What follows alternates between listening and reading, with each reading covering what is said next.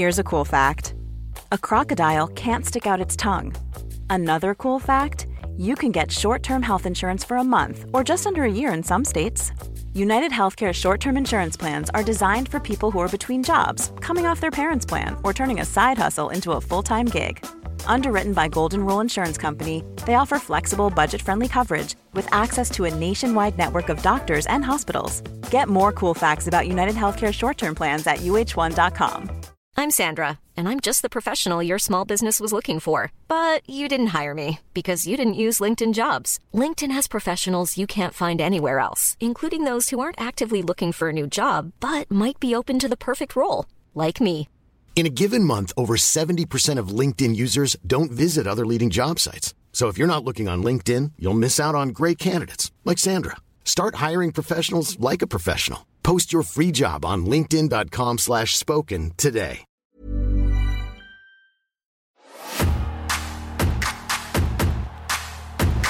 Hi, Tom here. Before we get into the classic SmackDown review, the last one of 2022, just a little heads up. We normally record these for video purposes. However, the video file corrupted when we came to export it. So sadly, if you are a Patreon, I'm so sorry, there's no video version of this SmackDown review, which is a shame because I get a wonderful hug off Matthew Gregg about 20 minutes in. I won't tell you why, you'll find out in a minute. But normal service with video versions of the podcast will resume. You have a very special Christmas video podcast along with the audio one. I'll say no more about that, but enjoy the audio version of the Classic SmackDown review. It's still good fun, and thank you once again for your constant support in 2022. Couldn't do this utter nonsense without you. Come on to the rock show. Come on to the people's show. Come on to the premiere show, SmackDown. It's the 4th of September. That's really hard to say. You can do it. You can do it. I won't even interrupt you. It is the 4th of September, in the year of our Lord 2001. Granville Fetch a Cloth Odyssey. What? I don't even get that. Granville Fetch a Cloth. Because you stumbled over your words like Arkwright in Open All Hours. And there's a bit in Open All Hours where he goes, Granville Fetch a Cloth. Open All Hours? Is that not our era? Clenches. It's the 4th of September, 1977. Matthew clenched his fists like Arthur in that very moment. Slipknot Iowa is the number one album in the UK. Which was also, it was written in the UK because it was to do with somebody owing their mum some money. Iowa is the second studio album by American heavy metal band Slipknot. The title derives from the band's home state, Iowa, which some members have stated is one of their greatest sources of inspiration. Bloody hell. Their relationship to each other suffered, and this was later described as the darkest time of their career. It was a major success.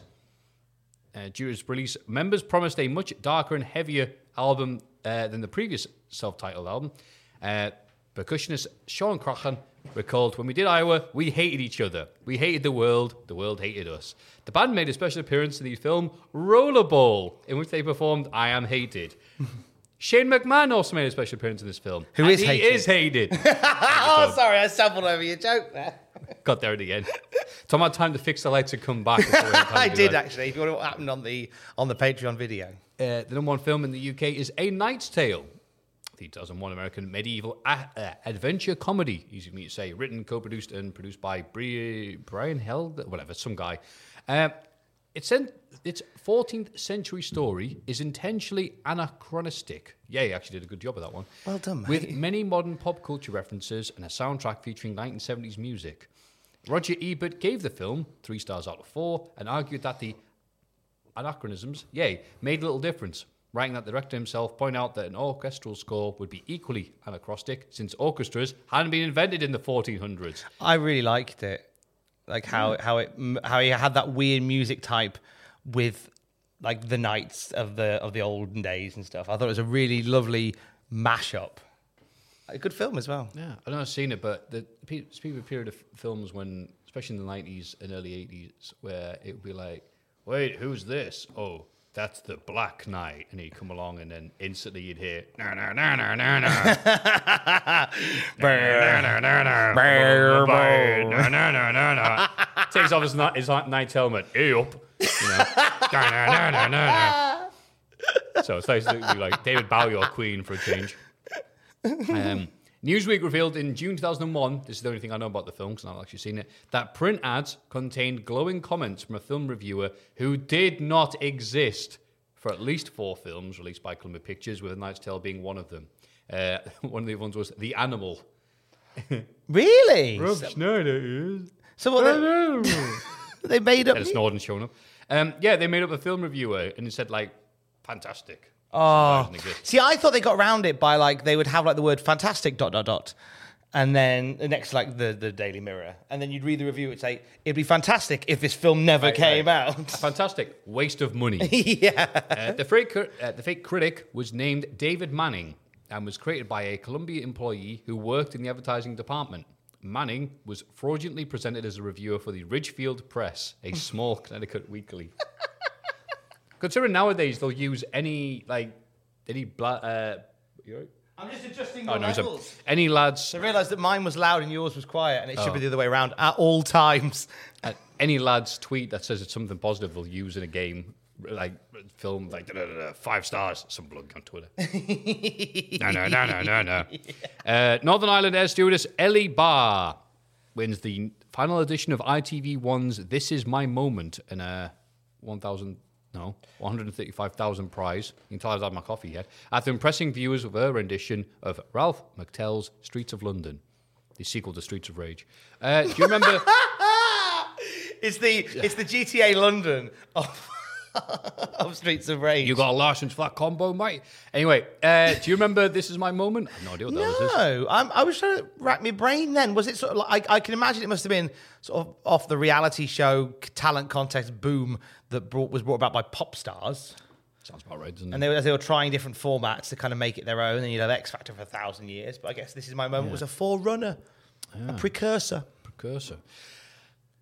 This is something I don't know anything about. .tv, formerly The Computer Channel on Sky, closes down due to low ratings. Now, there was a little description on Wikipedia of all the different shows they had. They were called Buyer's Guide, Chips with Everything, Ex Machina, Game Over, originally Games World, but I'm not entirely sure if it's that one.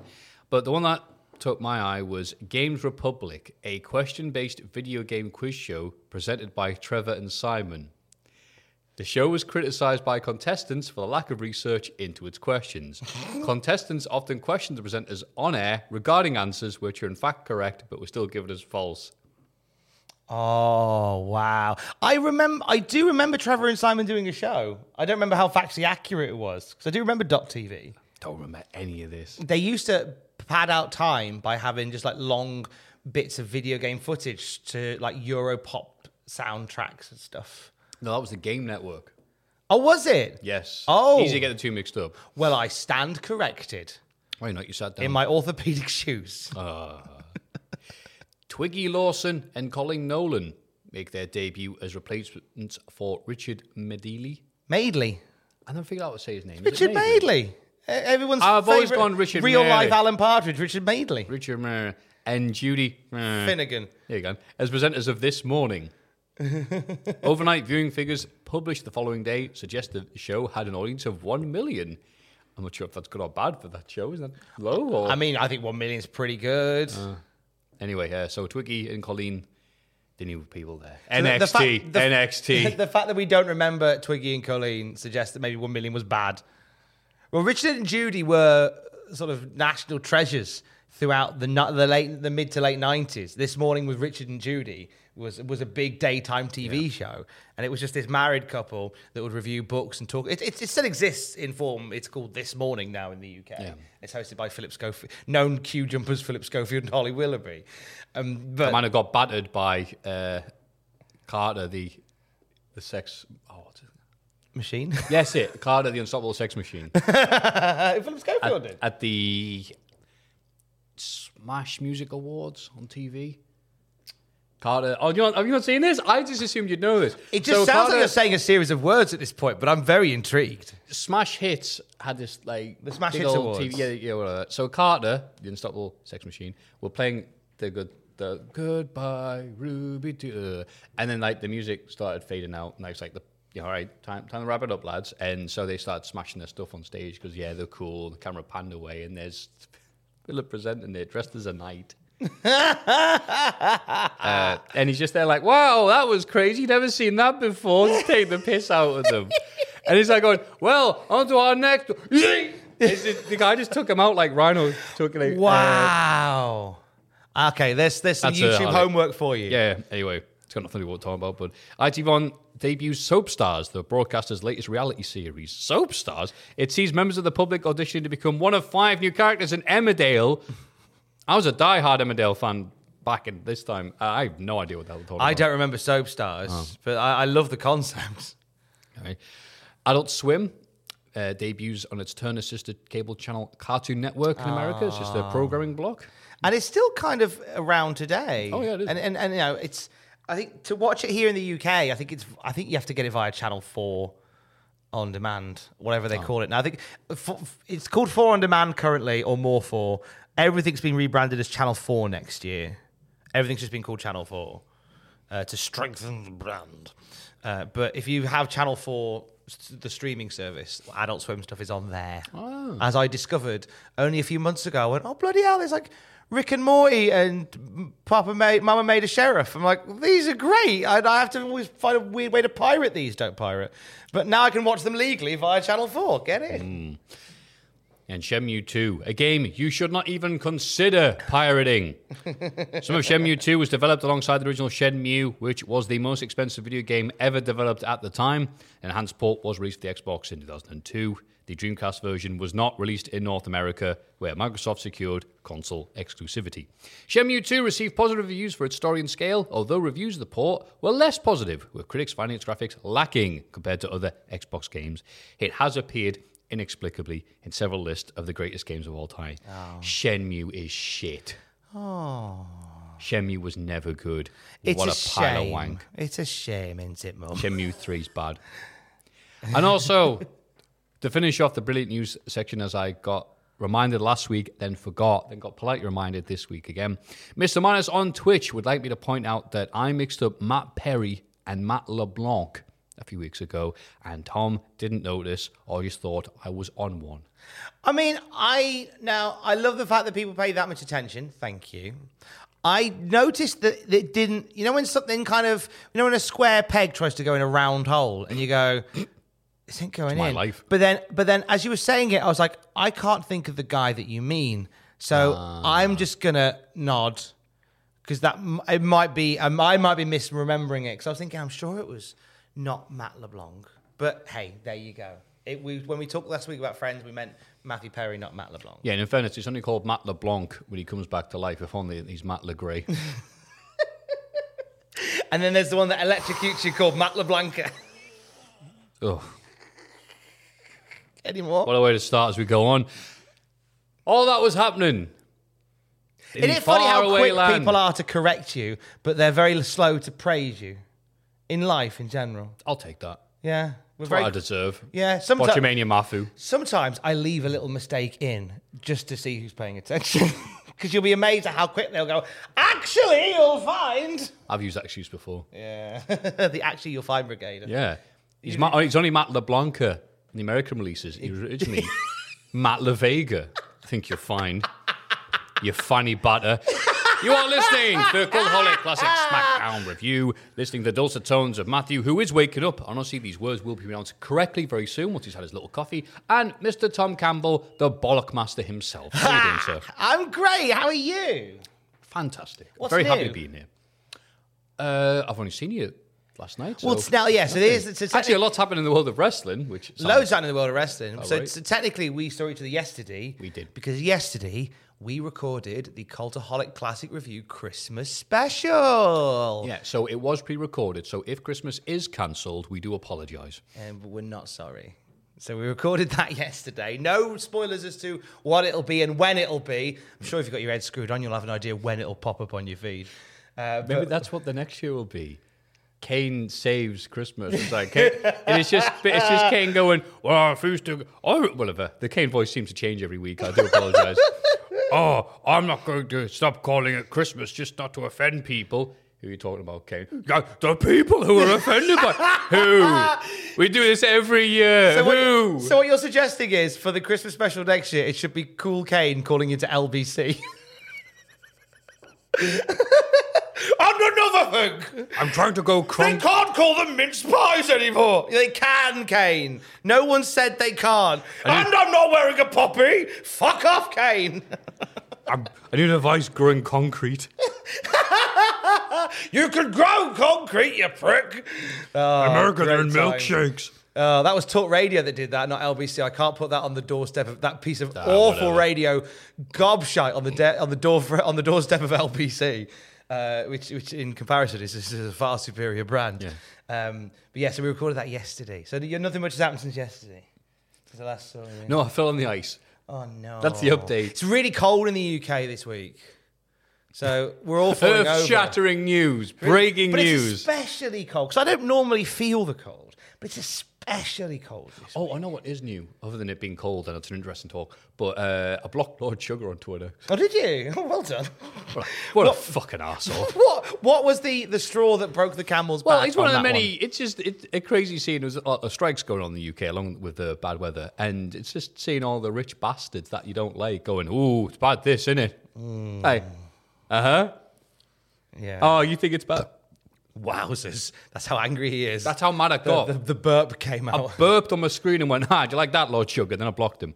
Was he very much like, oh, we shouldn't have strikes? It's rubbish. People get go do some work. Get some work. I hate it. I kept him around on Twitter just to see Ian Wright rinse him. But now I'm like, thought he didn't come home, so fuck it. On the day this podcast goes out, Alex and I are making a trip down south. Because for months we've had a Christmas with my family booked in for the weekend before Christmas. And obviously they advise you, because of train strikes in the UK, to not travel unless absolutely necessary. I'll be buggered if I ain't seeing my family for Christmas. I was going to say that's one necessary. It's the Christmas period. Yeah. So people are all going to look at it like that. So we were going to take our cat. We're going to take Pablo with us because it'd be nice for my nieces and nephews to hang out with Pablo for a bit, and Pablo enjoys it. But we realised that the train journey, because of the strikes, which are exactly on the day that we're travelling, is going to be such a fuck on, and it could go 100 different ways. We didn't want to stress our boy out, so we've made alternative arrangements for the boy to be looked after this week, and he will be looked after. He'll be fine, rather than dragging him on a train here and there for the weekend. I thought it's fair that we leave him somewhere comfy. And that's happening because the strikes are on. At no point do I intend to take out the frustration on the poor buggers that are working through the strikes. It is not the fault of the ticket collector. It is not the fault of the train conductor. Right. There are bigger things afoot that they are fighting for. So if I see anybody giving any sort of lip to anybody, to train staff on Saturday, I might just knock them out. Honestly, not the train staff, but the person giving the lip. I might I'll strike you. I'll strike. Yeah, I'll give them a fucking strike.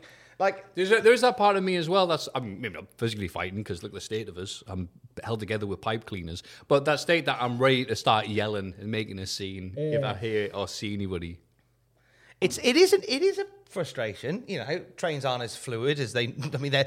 Oh, of course, yes. The transport system's normally so perfect. Oh, you know, once you go to Germany and they apologise and the train's a minute late, you're like, oh. That's how it should be. Oh. You know, we're not getting posters often. That's frustrating, especially when you order stuff for Christmas. I get it. We then have to rely on companies like Every who just steal your posts. I've got a relative of mine who was asking if there was any seasonal work with the Royal Mail, because I know some people who work there, and I said, yeah, this, and he explained that. Well, he talked about the process would be this. They have to do background checks, and so it can be up to 2 weeks. And he said he rung up Every, and they said, do you have a car? And he went, yeah. And he went, well... Start Monday. Yeah, you start tomorrow. Fuck. So it Terrifying. doesn't surprise us at all. So I mean, okay, obviously I don't want to get into any legal trouble with Every. But Allegedly. But what I'm saying is, is that if your public relations are so bad that instead of looking deeper into the problem and fixing them, you change the name of your company. Oh, is that why? They used to be Hermes. Yeah, I remember. And they were shit. Yeah. But their problems were so deep that they just we're just going to rebrand.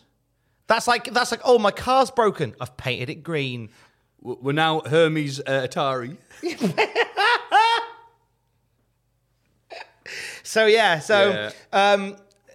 You keep Christmas however you want. You do whatever you want. Personally, like, I'm taking an awful train journey and I'm waiting on posts that probably won't arrive in time for Christmas, but I fully support the strikes that are taking place as they should. You're listening to the Cultaholic Soapbox Review. It is a bit, innit? Mate, you know what? We should move on to wrestling. We should move on to wrestling, but before we move on to wrestling news...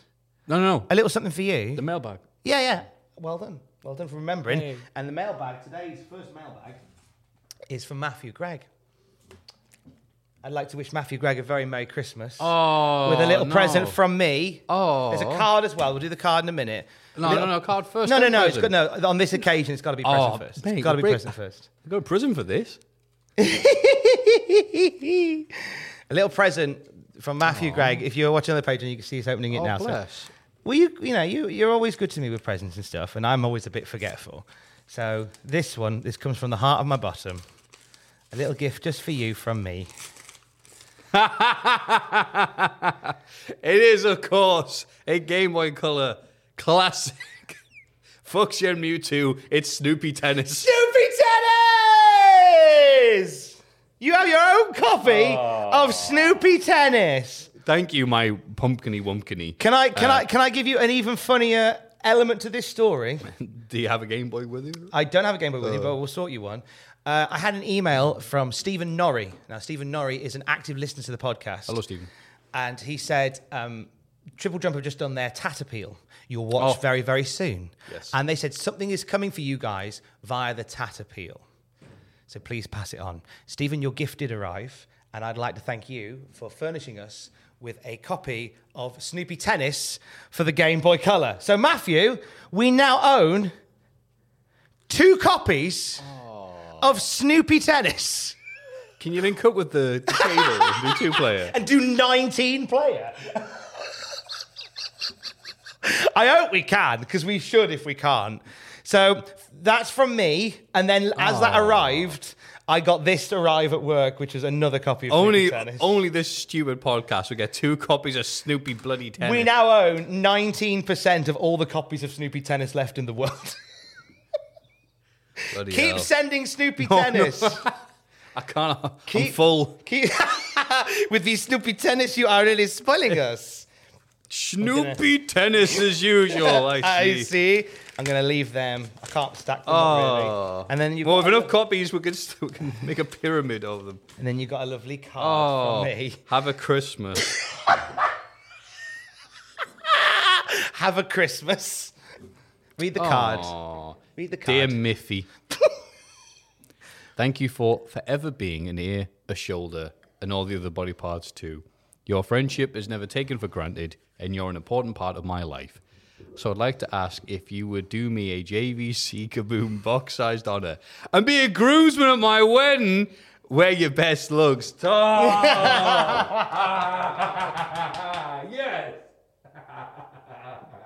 Thank you so much. Is that a yes? I'm fucking genuinely touched by that. Oh. Thank you, mate. It means the world. You've been such a bless. Thank you. You've genuinely been, and through this podcast and other things, you've genuinely been one of the closest friends I've had, among others. And I obviously I've already told you that I wanted you to be there on the day, but I don't want you just to be there on the day. Like it'll be my best man. It'll be my brothers. One other person who I've not asked yet. And yourself. Absolutely, mate. On my side of the world. It'd mean a lot to me, so thank you. I'll brush my hair and everything. If you could. You've got 2 years to brush your hair yet. We've got plenty of time to fall out. So don't panic. We'll put a picture of this on. Now's the time. We did it once before. We could do it again. But it would mean the world. That was just a demo. that was a practice run. But yeah, it would mean a lot for you to be there as a groomsman on my day. That genuinely means a lot. Thank you very much, mate. Yes. Oh, SmackDown could get fucked. What could follow this? I know, right? Snoopy tennis. That's the main present. Do we not have like an actual Game Boy Color in this bloody Triple There's Trouble? bound to be one. I bet Triple Trouble have surely got millions of them. We'll play them in it. Please, we'll talk find about an this. excuse. While I definitely don't message some staff and go, hey, do we have a Game Boy Color? Ask if Ben and Peter might do. They might be recording at the moment, but there may be one knocking about. Well, yeah, you do that. I'm being professional. We've got your mail to read out as well. And again, a massive thank you once again to Stephen Norrie. Thank you, Stephen. Who sent us a second copy of Snoopy Tennis. Much appreciated. Stephen has been an avid listener and a supporter of the show for a long time, and we very much appreciate you. Thank you, Stephen. Thank you for that. It's really kind. Stephen Norrie. Thank you, Stephen Norrie. Hi, Tom. Hi, Maff. Firstly, I would like to apologise for the Star Trek and other wrist piss Mafu has been getting since I sent in the Deep Space Nine one all those weeks ago. That being said, what about a Star Wars wrist piss? I kid. Oh, for anything. Better be fucking kidding. Also, I was the guy who mailed in the main podcast about my new guide dog, Pico. That's right. This is the week after Mafu nominated guide dogs for the Hall of Fame. I remember you. Which also featured the beautiful Tom Ritchie Campbell subbing in for Jack. Oh, that was one of those cursed episodes of the podcast where me and you sit next to each other and everybody goes, "This is noise." Don't worry, Tom. There's been worse. Every so often, this shite stays sort of confined to the podcast realm. When it bleeds over into the YouTube world, the world ain't ready for that jelly. Yeah. It's really not. I feel like when it's AW's on and it's like, hey, it's top indie star, Mance Warner. And then 10 people in the crowd are like, yay. And it's like, who? Yeah. We're booked just to appease Tony Khan. I just wanted to let you guys know that myself and Pico became fully qualified on the 9th. Hey. And again, a massive thank you to Mafu and Rossi Drip Drip for sponsoring Guide Dogs. It really does make a huge life-changing help to us legally blind guys and girls. So come on, Mafu, badger Jack into sponsoring a puppy on the main podcast. Jack is a pup. I was going to say, Jack's the puppy that we sponsor anyway. So instead of sending another Reese's Pieces, thank God, I thought I would give it a go and send in a question. Oh, go on. Whenever you're ready, we'll get to the question. Since most of us fans always say that if WWE had waited until they had the main WCW stars before doing the invasion angle, I put it to you, good sirs, that it would have still been a flop. Look how WWE booked the bigger stars that they had in 01, like DDP and Booker T. And how they go on to book other WCW names when they eventually did come in, like the NWO, Goldberg and Scott Steiner, and Sting years later, taking a whopping 13 years to finally learn how to book Goldberg properly in 2016. So, given how the WCW big names were booked, can anyone say with confidence that the invasion angle would have been any better with Vince booking? No. How dare you insinuate that wrestling companies would use an excuse to make more money than they've ever made before in their life as a way of ironing out the creases in their lives. How dare you? Not since JCP and Bill Watts' UWF, the UWFI and New Japan feud. Yeah, you're exactly right, mate. You banged the rights there. Impact and GFW. Oh, God, yeah, that's one. Oh, Game Changer in CZW, which ended with a shoot running at Cage of Death. Oh, shit. When Brett Lauderdale, the lads went, hey, come watch Game Changer. Threw a bunch of flyers, then ran out. And everyone thought, that's the silliest work I've ever seen. And he was like, no, that was real. We're never working with them again. Oh, it's hilarious. Oh, so funny. And with DJ Hyde almost literally buried with a crane in a big pile of mud. What a time. What a time. So, yeah, you know what, mate? Everything you've said is right. It's easy for us to say, yes, but if he had this, because that's the dream, isn't it? That's why it's a dream match, because it's not going to fucking happen. Yeah, unfortunately so. Goldberg, Kevin Nash, Rickardozen, Buddy Rogers. Super Clash. On one side, Kerry Von Erich, his foot. Lutez and Adam Pacitti on you. Yeah, of course. It's all wishful thinking. But I really appreciate your lovely message. Thank you for not putting me in the spot and doing a Reese's Pieces. I think I will be not living down, or trying to live down, I should say, the Deep Space Nine one, which was the shit. But I appreciate your thoughts to you and Pico. Where are your other dogs? Nomad. Game Gear. Game Gear. That was a deep cut that time. I really like to think on the subject of like invasion stories, like obviously, you know, our heart belongs to like North Wrestling and the UK scene up here. I don't think that if a couple of indies got their heads together, they could even it out and go, okay, you win this, you win that, I win that, I win that. You'd hope so, but on a grander scale, I think everybody is so desperate to go, I need to win the pretend fighting, that it would never be like a WWE and AEW thing would be great, but it's like, no, we need to win the pretend fighting. Everyone wins the pretend fighting when you get on. But objection, you're on it. But if it's just you versus you, yeah, whatever, fine. But when it becomes you, the brand, the company, the ideology versus the hated rivals, it's suddenly like, no, there's more to it than this. This is not just taking like, oh no, oopsie whoopsie, I got pindy windy. It's like, no, this means a lot to a lot of people and a lot of reputation at stake. So, but would it only be a teeny tiny number of folk who would really be asked about it? Like Pepsi Cola aren't going to go, well, we were sponsoring WWE, but John Moxley pinned Roman Reigns, so we're going to go with... Come on, we're all grown-ups. You know, corporate side of things, but, you know, the people that still believe back in that thing. I still believe. I do thank you, Matt and Pico. I like the fact that your email basically was, we've been qualified, get Jack to sponsor a guide dog. Oh, shit, I need a question. Would the invasion have always been shit? and doing the thing of, basically, here's a question that I'm going to answer myself. Yeah. So if you correct me, you look like a diddler. So yeah, good question, you and Pico. Take care. All right, Tom and Matthew. Just emailing to say thank you for all your work this year. We've done fuck all. And the same to both the Raw and Nitro pods too. I listen to them as I do my weekend housework and walk the dog along the middle of nowhere in Essex countryside. Quick, what's the name of your dog? They have a Jaguar, a Lynx. He says he's ColecoVision. You're both tremendous people. Come here, X800. Jesus, shut up, Matthew. Sorry, carry on. Come here, Game.com! FM Towns, I won't tell you again. Come here, Nokia Engage! All right, I'm sorry. No, never. Come on, Tiger Handheld.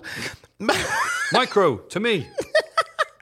Matthew, you've been a good online / occasionally IRL pal for years. Oh. Me and my brother still laugh about you and him discussing his love of the Big Show's hilarious kayfabe career arc at that London Chikara show. Oh, maths, remembrance noises. Oh, I'm trying. Memory enjoyment noises. There's only a few memories of that. Yeah, please carry on. Maybe it's a joke. I like how it's like you're good online, but sometimes in real life you're all right. And yeah, this is like 2015, wasn't it? And Tom, you are the time you were seen in public. You're the radio / content creator I wanted to be before I jacked it in for the quiet life. Aww. Come back, it's fun. Anyway, you've both probably destroyed me for how long this email is. I think I've chopped a big chunk of it out, so you're fine. So here's my question. About time. What I'm Alan Partridge episode would be the best to become an episode of That's Gotta Be Kane? Much love. I rarely understand any of the gaming jokes. Matty Della. Oh, sorry for the first 3 minutes of that then.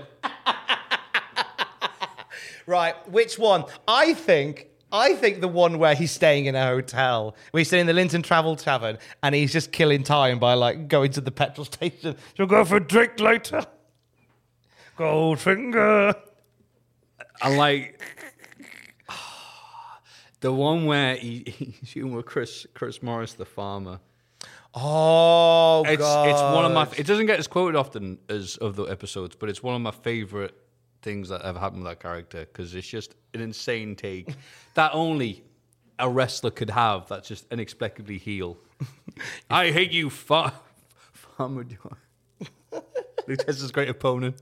Farmer. You sit there and you thump your tractor. Oh, my God. Wow, that's a throwback. No Mercy 1999 watch along, if I remember correctly, for an hour and a half of Matthew Gregg and I doing old time wrestling commentary, which did feature Luthez going, Farmer Burns, you sit there and thump your tractor. Yeah, meaning to give myself a hernia at laughing at one of my own jokes, which is very mature. You sit there and you grow your chickens too big, Farmer Burns. Farmer Burns, no one disrespects my chickens that way. Do they? 8 foot tall. That's right. This Sunday at the Battle of the Barn, Farmer Burns will take on Kane with 6 8-foot chickens at ringside. It's about respect. I mean, if anybody's book got pulped, it was probably Kane's. Yeah, Mayor Kane bouncing back. If you beat me, I'll pulp my chicken in front of you. Thank you, Matty Della. Sorry for the crap answer. I remember you, but this sounds like a lovely conversation.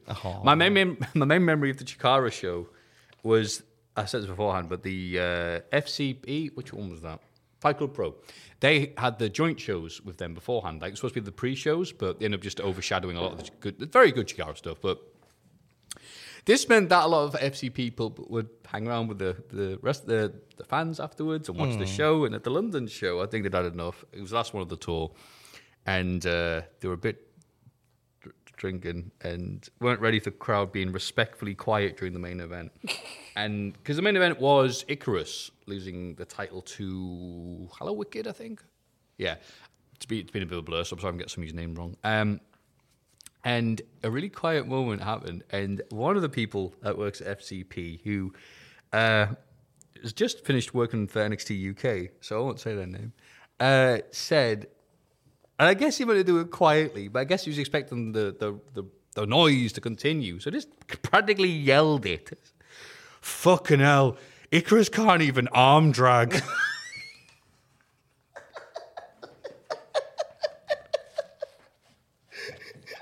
They're like looking at me like, and they turn around. Everybody heard it, including the wrestlers in the ring. Oh, no. That's my main memory. So I'm sorry about not having this big show conversation with you. It was 7 years ago. So now's a hell of a time to come back to that. Oh, but you obviously made an imprint. I like that guy remembers it, though. Thank you. That's very heartwarming. I was really hoping that you'd give away who it was. When you go, I won't say their name, but across the room, we would go, fucking hell, he can't even do an arm drag. Caddy Tyler! Look, it may or may not have been that guy. That was just the first name from Tom, NXT I'll UK. give you 7 guesses who it was. I won't make them And again, it's not as if this is a private moment in front of everybody, and everybody who heard it around me, and the people next door, the people down the street, and the football match. I was like, bloody hell. you know, all those people who heard it. Bless you. Dearest Tom and Matthew, upon listening to the SmackDown Classic review this morning in my freezing cold employment in Nando's, Oh, hello. eat some of the sauce and you'll warm up. I heard it's the last opportunity to email this year. What better time to send this than now? You can't have been that cold. You've written for ages. Typing to keep warm, Tom. Yeah, is the typing keeping you warm, Christ? Back... This is the part of the show where Tom reads out the mail and shits all over it. The thing is, people now are emailing long emails just because they're getting this weird thing out of me chewing them out for. Because I've kind of painted this image of myself being just like polite and nice all the time, and then these long sort of self-congratulatory wanky emails. See, I tried doing that in the main podcast. You can do it, Tom, on this podcast, because we're a special type of person. And you have to be a special type of person to listen to this. When I did it on the main one, I came across not as a enduringly lovable person who had a bit of a cynical side to him. No, I came across as the world's biggest arsehole. So I quickly stopped that, which is nice. So I'm glad that you're doing what I did. It's all to balance. Anyway, he bangs on from Nando's. Back in 2016, I got back into watching wrestling after a long absence. I was a huge fan between 1998 and whenever Al Wilson, Katie Vick, and whoever was accusing The Undertaker of having an affair got involved. Bullshit. Thanks to things heating up in WWE, hope they do in Nando's, and stumbling upon YouTube pages such as Botchamania, Name Redacted, and later Cultaholic, I have jumped headfirst back into my love of wrestling. Attending OTT shows in Dublin and a Riot cabaret show in Clapham. Riot are very good. I want to thank you two and the rest of Cultaholic, not Sam, for keeping me entertained. Oh, no. Wowzers! For keeping me entertained with your wrestling content and keeping me laughing out loud in public by talking about Cool Kane, the stinker, and spending most of Invasion watch-along quoting Father Ted. That one nearly killed me. I wish you the best going forward and seeing Tom's descent into turning more and more into his dad. Or ascent. I'm all right with that. After meeting your dad, yeah. Sorry, mate. Oh no! Please don't apologise. Fraser had a long chat with my dad at the bar, and he said it was just all jokes. It was just like machine gunning jokes. Yeah. But like it was, I don't know whether I mentioned it on this podcast where he didn't know that Fraser worked for Cultaholic, and he pointed over to the Cultaholic table and referred to them quote as that Silicon Valley lot. Which I love. And then my dad went, "Hey, look, it's been lovely to chat to you," because I ended up having a chat. He went, "Hey, you know, if you're ever in Worcester, you know, there's a warm bed and a cooked meal at the hotel up the road from us." Oh. There he is. There's my dad. I'll get him on one of these one day, and he will not have a clue what's going on. He went, hey, where's me washboard? Pretty much. God love him. Merry Christmas and happy Widdy Woo year. Barry from Dublin. P.S. Attached is a photo of myself and Tim Tuvok Russ after I met him in a bar in LA in 2011. Wait, what? Having never watched Star Trek, he will always be the principal from iCarly for me. So let me You find... went Tuvok to watch fucking Star Trek? And there he is. Oh my God. I'll put that on the screen if you're watching on the old Patreon. You know what? He's probably given all the nerd cons these guys go to and subject themselves to make a decent living. I suppose he was like, the principal from iCarly. He's like, oh, thank God. Yes, that is me. Bloody hell. That's me, Your Honor. That's me in the corner, losing my religion. You met Tuvok before he got shot. That's amazing. No, thank you very much, Barry. I hope, you know, everything goes warmer for you in Nando's. Please warm up in Nando's. I'll worry about you otherwise. Macho peas, Randy Savage. Macho peas. We're nearly at the point where Math talks us through the final episode of SmackDown on the Classic SmackDown review for 2022. Got a few little things on the wrestling world stage before we get there. I'll rattle through this. Some Ross reports. Oh, wait, did you know that thing that on the radio that would be the little noise that beep, beep, beep, beep, beep, beep, and the noise like that in America at least that was because that's what it sounded like when they were getting the news in. Yeah. They got to a point where, well, we don't need to have those noises in the background. It's streamlined now. But people said, can you have you used to have that noise. Can you keep that playing? Well, just the noise and the beep, beep, beep, beep, beep. Yeah, we associate that with the sound of news being read out. Just have it in the background. Yeah. Like, Like, wait, it's just coming in. That's the noise, the news. You know, like people got so used to it. It's like, yeah, we don't need it. It's all computers now. You know, it's all right. It's like, no. Can you please play that, please? Because it gives the impression of breaking news. Right, that's it. Like, And that's why it's so popular. you just got so used, like Pavlovian response, isn't it? Yeah. It's like these, like news has to have these urgent calls to action. That's why, like, you still have the beeps on Radio 2 for the headlines. Like boop, boop, boop. Even if you're not bang on the time. Get ready for news. That's it. That's the kind of, you need those Pavlovian calls to arms, as it were. Yeah, imagine if it's the radio's on the pub, like the landlord goes, "Oh, everyone, shut up! Shut up, man! I'm gonna watch Shut this. up! The news. Tom's reading out the news. Go ahead, Tom." Some Ross Report notes. They are hopeful of bringing Kane back after his elbow infection in San Antonio on the 10th of September, where they'll be taping an episode of Raw.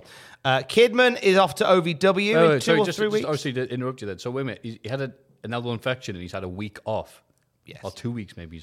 Yeah, because they've realised he's worked all the way through this injury. He should probably have a little bit of a break. Yeah. to It heal is up a bit proper. sad in a way, even if it's Kane. Obviously, the character we love, real life guy can get fucked, but like, yeah, well, enjoy your 2 weeks off. It's like, oh, yeah, that'll fix everything. I feel much better after 2 weeks of rehabilitation on my manky elbow and my broken body. I reckon he must have started those 2 weeks off by doing what we all do when we get home from work and just sitting on the sofa going, oh, what a day. I'll order Nando's. It's really hard for him to sit down on the couch, knees first. He went for a swim, just did a dive, and knees up in the air. Kane, you have to spread your knees out. I did! That's as far as they go! That's weird. I know, right?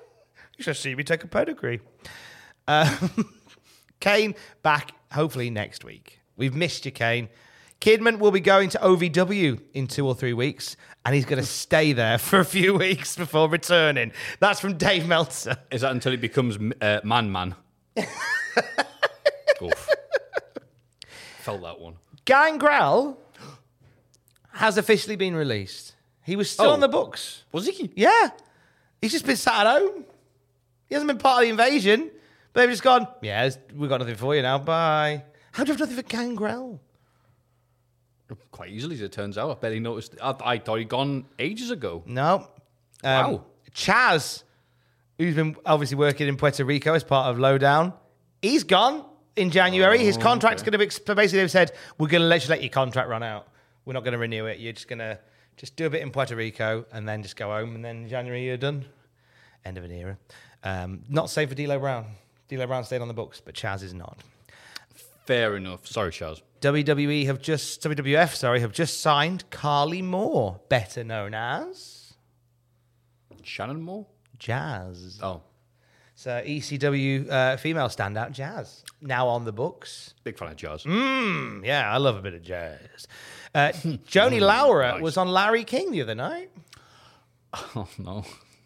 Do you know about this? No, just Larry King. Just the more I know about him, the more I like and laugh at him. Because he just doesn't do any research. So I guess he must have been like, so you in the WWF. Basically, he does ask the obvious questions. Are you actually from China? So are you a woman? Are you a wrestler? He said don't treat you for what you are. Who are you? Yes, your song says don't treat me like a woman or a man. Are you a woman? What are you? Joni Laurer came off as likable, according to Dave Meltzer. His story's already bullshit. She signed a deal to be the cover girl on Playboy's January 2002 edition. She's also doing a play in Toronto called My Darling Judith, just before Christmas. What the fuck? What? She's doing a play. I've never heard of this before. Don't treat me like Judith. She's doing a play called My Darling Judith. Bloody hell, our entire life ended up being like the Scottish play at this point in our life. God. So, also, she's in negotiations for a TV series on Fox. Now, I don't know whether that means, like, that's got to be China, or whether this is leading to, like, cameos in existing Fox series. We don't know. She admitted they released her to WWF, although she said she couldn't go forward in her career either way. They were never going to give her the WWF title, which was a big issue with her, and they were going to make her wrestle the women exclusively, which she said this was beneath what I was capable of. She said after Vince got the monopoly, hers was the first big contract that was up for renewal. They lowballed her, and she went, "No, it's fine." So therefore, she was let go. So basically what she wanted, she's very honest about what she wanted. She wanted main eventers money. She wanted to run with the WWF title, and she wanted a part-time schedule so she could go and pursue acting roles. To which many went, Jesus Christ, you want fries with that? Stick a broom up my arse and I'll do the sweeping as well. Larry King brought up Paul Levesque, and obviously their romance that ended, and she admitted, yeah, all that is what happened. I got dumped so he could date Stephanie McMahon. She didn't try and blame Paul Levesque or Stephanie for her departure, but she said I was very hurt by the whole thing. Larry King, the research king, said, "Is wrestling fake?" Did he? To which Joni, yeah, of course he did. But Joni Laurer said, "Yeah, absolutely, it's fake." Oh, good for her. Of course it is. Unlike my play, which is real. And it's on now, called Dear My Darling Judith. My darling Judith. A caller asked her about making a WWF return for like a one-time deal or something, and she said never say never, but she seemed to indicate that she didn't expect to go back full-time, potentially going back for like a one-shot maybe, but not right now. So she came across all right on Larry King. It could have been it could have been a PR speed bump, but she got through it all right. The Wrestling Observer say, while Scott Hall and Kevin Nash have considered the idea of doing the Outsiders in New Japan as a regular gig, nearly everyone expects them to work a few shows in Japan and then come back to the World Wrestling Federation. While there are those in the WWF who say they wouldn't be wanted or needed, Scott Hall blowing off Shane when he tried to recruit him for the beginning of the invasion angle wasn't viewed very favorably, which is why people say they don't want them or need them. This is, as Dave Meltzer says, a business, and come around March of next year, they're going to need something new on top. And already there are conversations about running Scott Hall and Kevin Nash next year, should the invasion angle limp on a little longer. Wow, if only you'd held off a year. I was going to say, I think he's right there. David wants to marry Anna, but there's a hitch. David's eccentric wife, Judith. He hatches a plan for her to be seduced by a co-worker, but the scheme falls hilariously apart. Year printed 1997, first produced 1987 by Theatre New Brunswick. Running time 110 minutes. Playwrights Guild of Canada's My Darling Judith by Norm Foster. That sounds lovely. Sounds like a great time. Sorry, obviously the Outsiders are unavailable right now to be enjoyed in the Evasion because they're being paid too much money to do a rendition of Guys and Dolls. Termite quad, I'm just gonna termite. It's nearly for that. They had it coming. Oh, it's Chicago. Bret Hart, Stevie Ray, and Road Dogg are off to Australia. What a fucking road trip that is. They're doing some advanced PR work for the Andrew McManus tour, being booked by Vince Russo in October. I'm not sure about the Russo bit, but yeah, this would be WWA, I think. Yes. So they're doing a show in Sydney that's going to be taped for an American pay-per-view. That's right. Buff Bagwell was asked to do some work for it. He's declined. He will end up being part of WWE anyway. Also announced for the tour are the Harris twins. Oh, Big Vito. I did not see that coming. Oh, I see what you did there. Big Vito, Conan. Why do you put the Nazis and the Italians together? Do you think it's the 40s? Sorry, carry on, Tom. Conan. Disco Inferno. Hey, this isn't fit now. Oh, it's got off the rails, melts out. Keep it together. Crowbar and Daphne. You crowbarred that in. Jeff Jarrett. Well, of course. Very quickly, since he's only just been released, Gangrel has been booked with Luna. That's right. And Ken Shamrock. Wouldn't happen. Ex-WWF trainee Nathan Jones. Oh, that would happen. Oh, so he was a trainee, and then with he was in I think he was in OV-Dub, and they just went, this ain't clicking, lad, and they let him go. And obviously, there's two great stories about Nathan Jones in WWF. One being he's in the training system. They went nah, and then the other was, as we'll talk about in years to come, where he's working in WWE. They do a tour of Australia, and he goes, I don't want to wrestle before you anymore. And they went, okay, that's fine. They went, just leave me here. Yeah.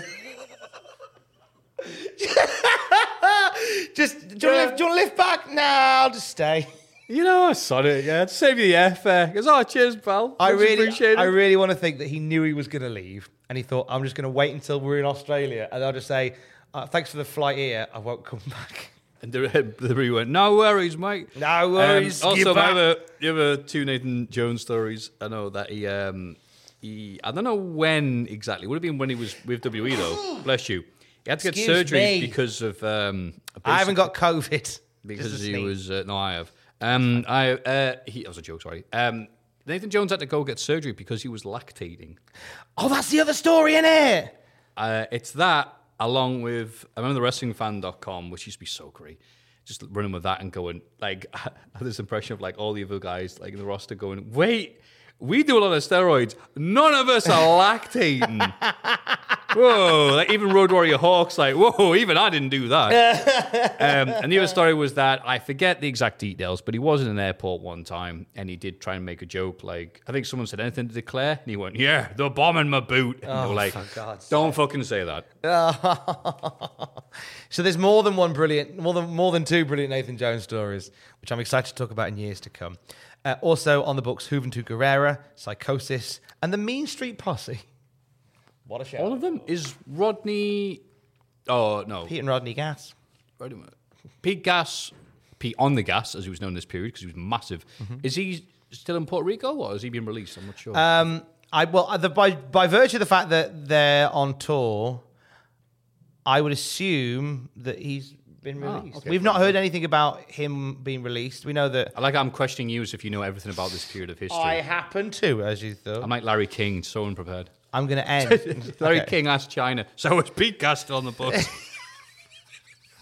So is Pete Gas's finish is called the gas mask. Yeah. Does he put a gas mask on? Yeah, does he use gas? How does that affect the fans at ringside? China. And China was like, you know, Larry, a lot of people have been asking me about Pete Gas recently.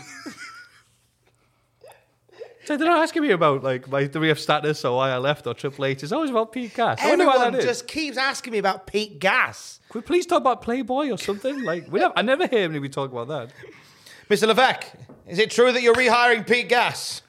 Look, Noah! He's going to Noah! Kings Road Pete Gas. sick of talking about this. You've read Pete Gas's book, haven't you? Yes. It's just, and it's Oh, all like, God. something really funny happened near me and it was good. Imagine Forrest Gump wrote a book of all the times he was right next to Richard Nixon. Or the Kennedy assassination. Was like, well, I saw it happen. Nothing to do with me, like, but I was there. I saw it from afar. God love him. He got a book out of that. I'm sad the book wasn't called Behind the Gas Mask. Just a thought. We're going to end the news All right, bit bye. See you next week. on a little bit about MECW. Oh, God. This- What's that thing about the brightest flames? Oh, mate. Shorting the quickest. Oh, my God. What a it is complete bright. fuck up. It is bright as fuck on this day. Go on, which show is this Oh one, my mate! I'm not even going to talk about a show from MECW. I'm going to talk about a situation. Yeah, there we go. 26th of August, there was a show in Evansville. Yeah. Kurt Hennig and Buff Bagwell were set to be on it. They didn't appear on it. Now, the story as to why goes as follows, according to Dave Meltzer of the Wrestling Observer. Kurt Hennig was upset during the week because he was behind on money from MECW and was going to insist on it, on getting paid ahead of time. He went to the airport to fly to the show, was told that his ticket to the show had not been paid for. He called someone in the company. He then went back home, called somebody from the company, and said, "Hey, if you want me at your show, you've got to pay for my travel as agreed." They called him back and said, "All right, don't worry, it's taken care of." So Kurt Hennig drove back to the airport, went to the desk, said, "You got a ticket for me?" They went, "Yeah, it still hasn't been paid." Yeah, What saw a it, dick. Kurt. What a Fucking dick. sucker. Well, maybe if he goes to the airport, he'll just get on the plane because he's already there. The opposite to Nathan Jones. Bagwell did show up at the building and insisted on being caught up on the money that was owed for previous shows. But the promoter, John Collins, wasn't even in the building. His wife called the building and claimed that he had suffered a heart attack earlier that day. And everybody Hello, it's went, my wife. bullshit. Hello, I'm John Collins' wife, Belinda. And, yeah, he's had a heart attack. He won't be into the show. These heart attacks and other ailments that follow these promoters when there's a shit show and no money to go around. It's amazing. It's one of the most dangerous jobs in the world, it seems like. It sounds like being one of the drummers for Spinal Tap. If only somebody could do something about it, because it's so obvious that these poor promoters always suffer heart attacks when they owe people a lot of money. If only we recognise the symptoms, i.e. empty bank account, angry wrestlers, we could prevent promoter heart attacks. Now, John Collins may have had a health issue. I want to point that out there. We are merely saying this for comedy purposes. Belinda Suffer from Collins, a lack of common sense. Yes, we forever suffer from a lack of common sense. But everyone did call bullshit on it, and they go, okay. Collins had promised to meet wrestlers at the airport and take care of any bounce checks. Of course, they got to the airport and he wasn't there. Barry Windham and Mike Rotunda have given up on the company. They have had one bounce check too many. They ran a show on the 19th of August that drew 340 fans. They had people like the Road Warriors and Steve Williams on the poster. None of them showed up because their tickets for the flights weren't paid for. We're seeing a pattern emerge. On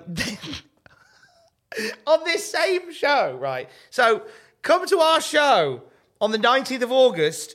The Road Warriors are there, Steve Williams is there, and we're doing tapings for our brand new national TV show. All of that bollocks. Every bit of it was bollocks. The following week, they ran a show on the 26th of August, the one that in Evansville, which Kurt Hennig and Buff Bagwell couldn't get to due to lack of ticket. It drew 170 people. It wasn't just the wrestlers that were pursuing poor Belinda Collins' husband for owed money. The local radio station was also at the building because MECW owed them advertising revenue money. Because once again, they wrote a check to do adverts and the check bounced. The story has always been, says The Observer, that Collins was the front man for a mysterious Canadian guy who everyone knows about, but nobody seemed to know his name, that supposedly met with Collins at an arbitration hearing and both struck up a conversation about wrestling. And this guy was supposedly bankrolling the operation. At an arbitration hearing? That's where all the good deals are made. He spoke to this mysterious Canadian guy and went, hey, you want to be a wrestling promotion? Mysterious Canadian. Here's my bank details. I'll pay off all the checks. And then it never happened. A little note. There were still limos taking talent to the building on the 26th of August. Those at the building themselves wanted nothing to do with Collins. And that is MECW. What a time. I'm not sure if that's up, but I think it was Sabu's book. He talked about this very briefly, and he was not positive about it, for the reasons given there. Because they did a free show at the ECW Arena that was covered by Power Slam. That's why I remembered it so vividly, because it looked packed, and Ram's like, wow, okay. And the amount of stars on these police shows as well.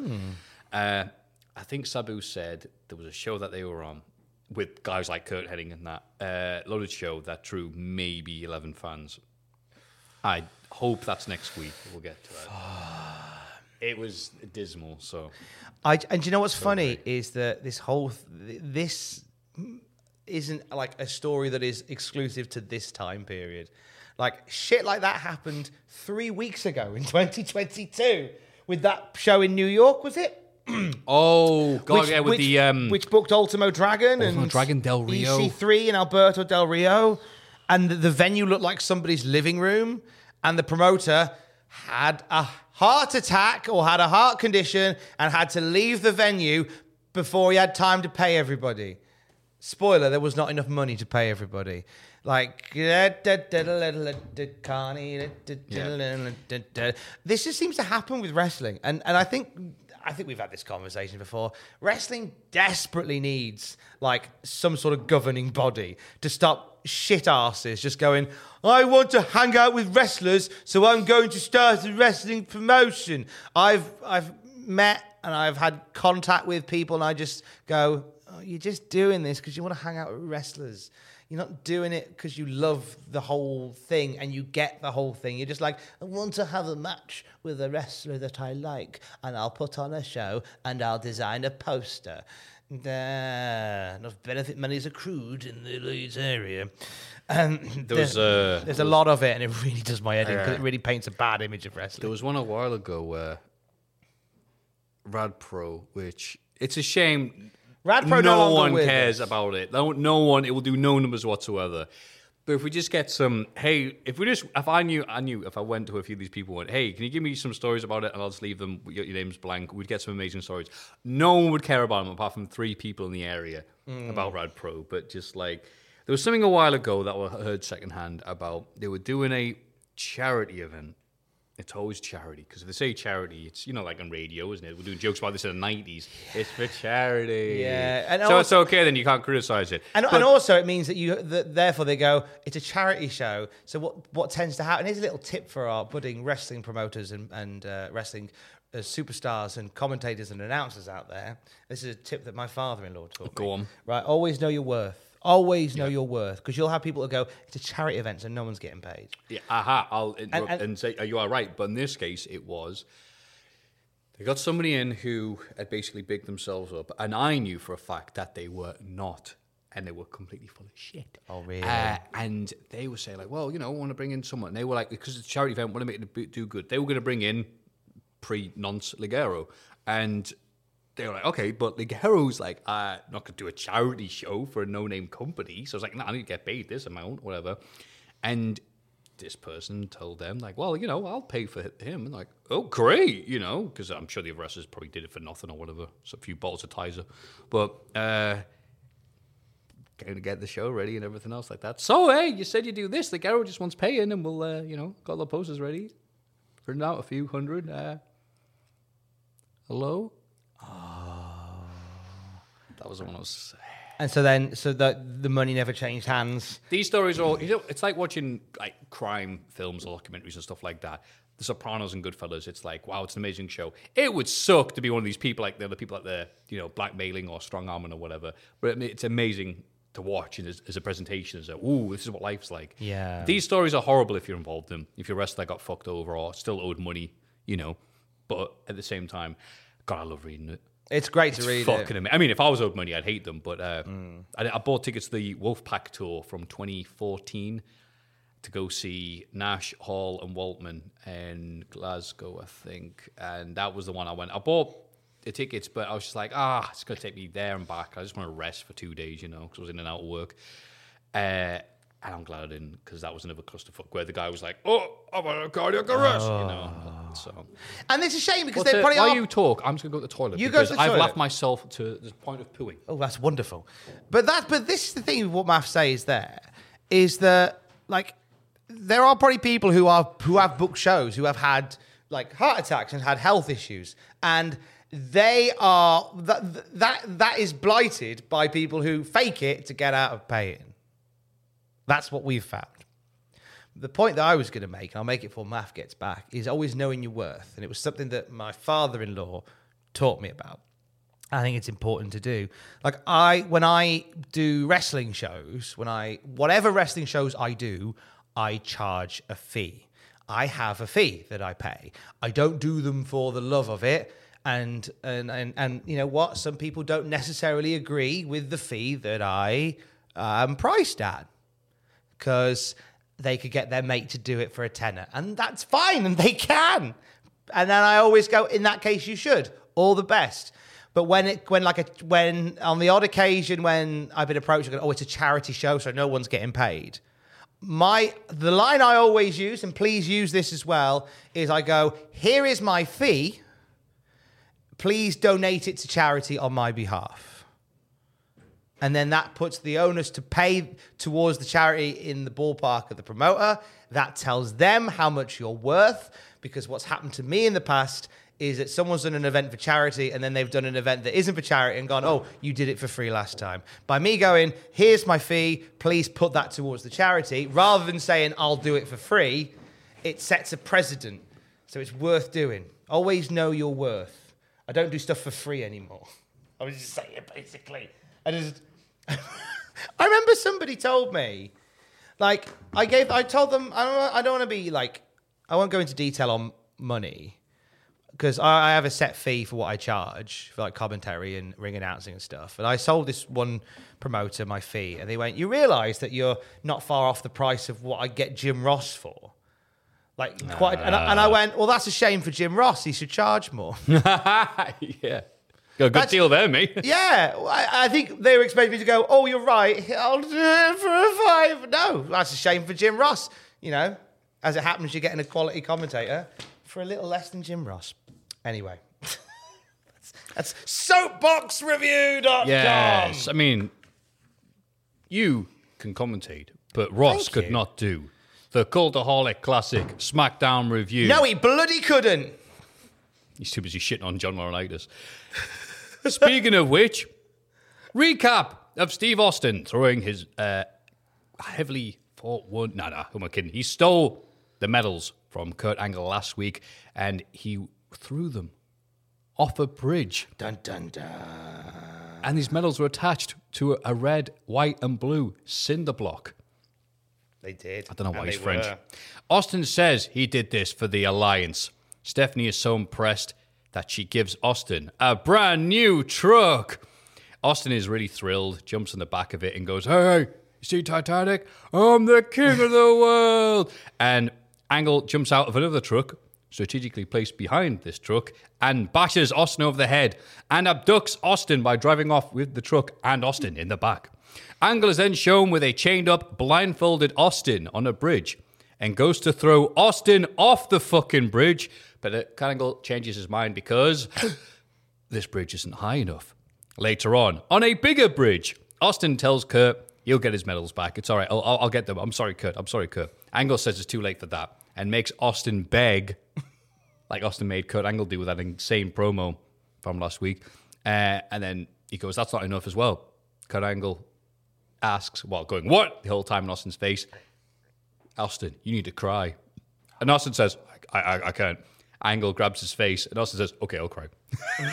Kurt Angle makes Austin cry, and then goes, all right, need one last thing. I'm going to kill you. What? Give me a title shot in Pittsburgh, PA, no mercy. And he goes, yeah, I'll give it to you. And Angle says, yeah, thanks. He's still going in the river. So Kurt Angle launches him into a paddling pool that is strategically placed next to them. Austin acts like he's dying before realizing. And then Kurt Angle drives off in his truck. They keep on doing this. You can't just go, ha ha. You have to be on your truck alongside going, ha ha ha ha. With Austin going, damn you, Kurt. Phenomenal. What a psycho segment for the beloved American hero. It really was. Went down well, but it's funny how it's almost played for laughs, but kind of not. Because it's like, well, Austin did it to him. It's like, no, he threw his medals off. I was going to go, I'm going to kill you, Kurt. This segment was brilliant. As a viewer, it was brilliant. Do you realise what a nightmare it was in the arena that night?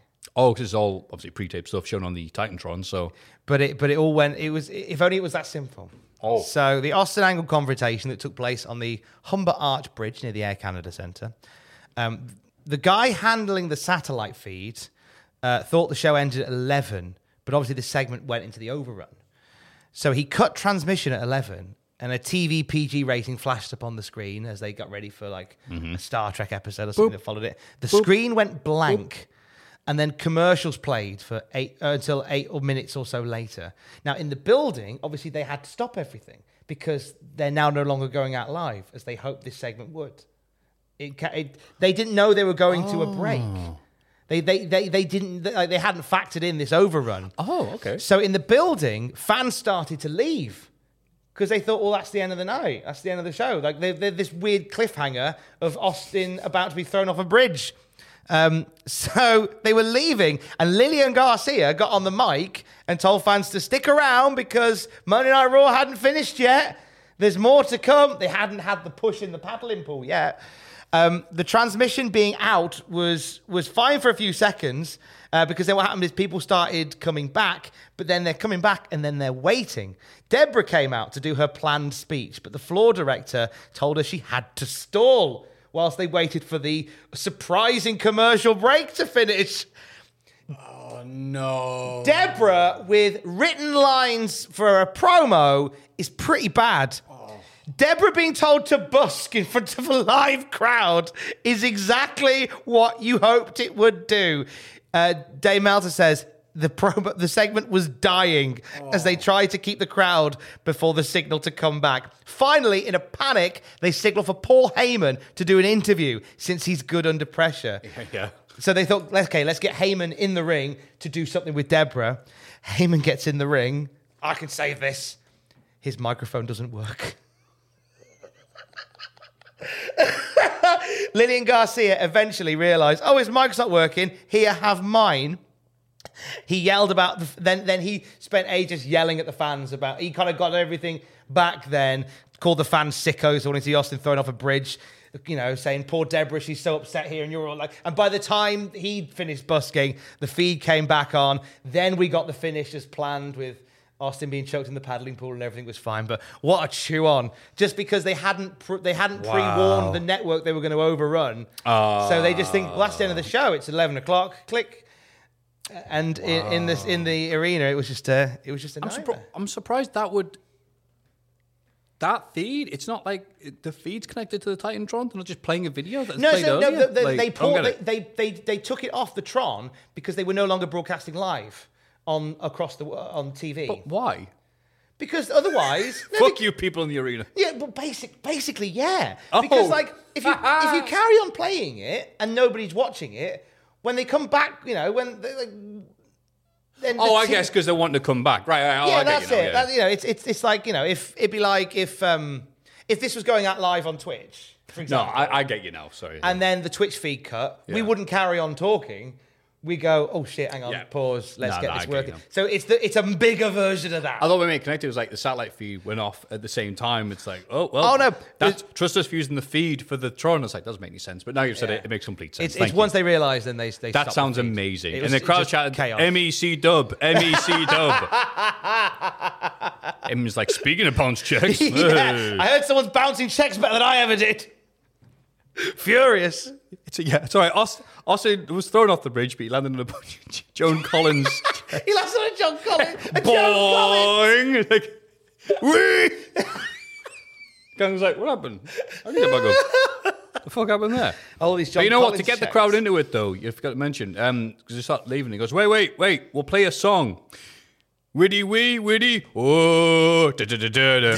Widdy, whoa, da-da-da-da-da.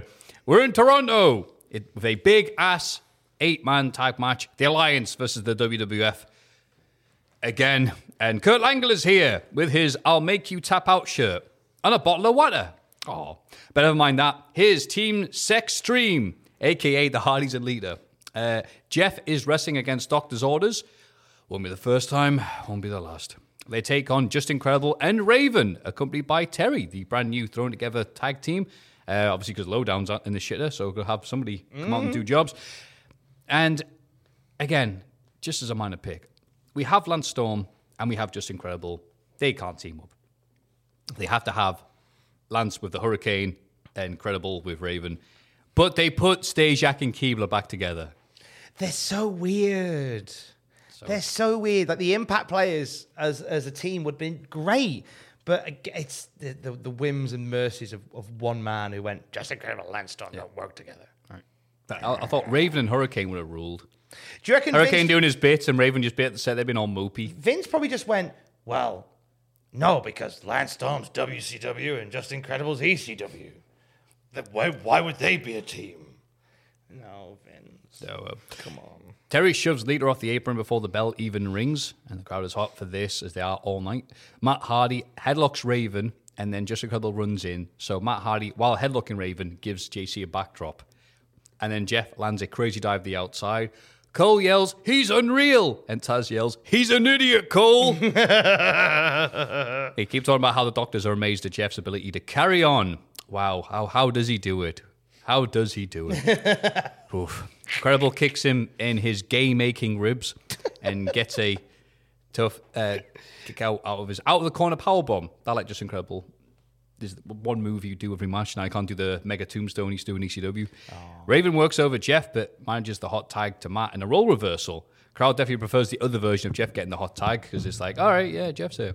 Second rope leg drop with added, sets up a twist of fate, but Just Incredible gets a well-timed super kick to block. Fantastic. Everybody gets one, Tom. Yeah. JC goes for his own, but Matt counters to push JC into Raven on the apron to get their own twist of fate and a swanton bomb. And wait. This can't be right, Tom. The Hardys win against the new tag team's debut on SmackDown. In the opening match. And then Lita even gets a twist of fate on Terry? What the hell's going on? It's almost like they're fighting the Alliance, who are doomed losers. Can't beat Head Cheese. Can't beat Lowdown. Can't beat TNA. Can beat Raven. Just Incredible. Two former ECW champions. Yeah, fucking have them. Yeah. 3/4 of this match would end up as ECW champions. Yes. Just a fun fact. Would end up, yes, you're right. Austin heads to the Alliance dressing room and vows to smash anyone who says anything to him about what happened on Raw. And Austin's just full on psycho, insecure mode here because no one wants to look at him. So everyone's just looking down at their feet. And he's like, get in their face. Like your dog. Like your dog when you got food in your plate. It's the look that Pablo does on an evening. Pablo's new things to do on an evening is Alex will get into bed, and as I'll lock the door and get a glass of water, I'll come to bed, and Pablo will be on my side of the bed, and he'll just look at me. I was like, mate, you know the score. This is my side of the bed. Head down.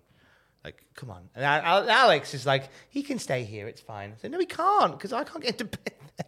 He slept between us last night. It was adorable. I think because it's a bit nippy in our place. We'll have a radiator on during the evening in the spare room because obviously we're doing all right for ourselves. Just rather than the cat being cold during the day, we've got that. But this morning I was working on my laptop. And Pablo's new favourite thing is he'll jump on the laptop. He's like, this is a warm thing, thank you. Warm on my butt, thank you. I finished my work this morning and then I went, go on then, and off you go. And he jumped on my laptop. And I actually left the house with my laptop still on the bed as he was sat on it. Well, you can have that for the day. Just don't eat the buttons. It was nice until Pablo went, meow, and woke you up. Steve Austin yells at a bunch of them, asking if they're bothered by what happened last night. Am I bothered? And this is, by the way, I'll point out, this is a Tuesday SmackDown. Then. It's a live one. Now, the reason this is live, it was a decision made by UPN, WWF, and Viacom just a few days beforehand because it's the MTV Music Awards on Thursday, and they want to keep the show away from it, and so they've got the two separate. So it was such a late decision that the TV guys all say SmackDown's on a Thursday. Yeah. But so that's why if the viewership is the ratings are slightly lower, they can say, it's because we moved to Tuesday, we didn't tell anybody. Yeah. Right. But I like SmackDown being live. I do. Yeah. It's good live SmackDown. Especially when the timings are crowd right. like this. Yeah, with a hot crowd like this in Toronto. Yeah. Brilliant.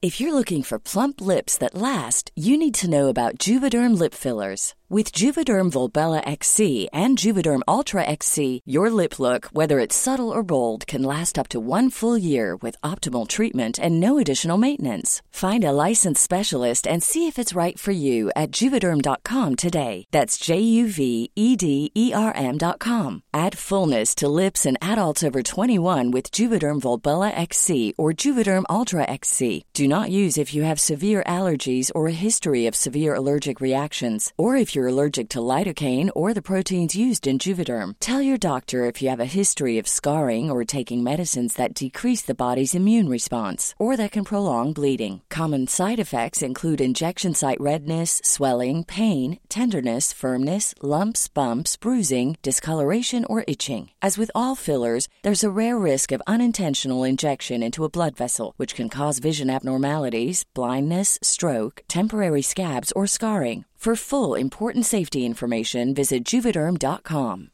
Ryan Reynolds here from Mint Mobile. With the price of just about everything going up during inflation, we thought we'd bring our prices down. So to help us, we brought in a reverse auctioneer, which is apparently a thing. Mint Mobile Unlimited Premium Wireless. How to get 30, 30, bit to get 30, bit to get 20, 20, 20, bit to get 20, 20, bit to get 15, 15, 15, 15, just $15 a month? Sold! Give it a try at mintmobile.com/switch. $45 up front for 3 months plus taxes and fees. Promo rate for new customers for limited time. Unlimited more than 40 gigabytes per month. Slows full terms at mintmobile.com. Since 2013, Bombas has donated over 100 million socks, underwear, and T-shirts to those facing homelessness. If we counted those on air, this ad would last over 1,157 days. But if we counted the time it takes to make a donation possible, it would take just a few clicks. Because every time you make a purchase, Bombas donates an item to someone who needs it.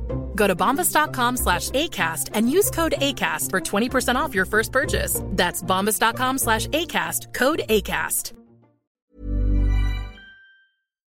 Austin says he begged to Kurt Angle because of Shawn Stasiak, because of Chris Kanyon.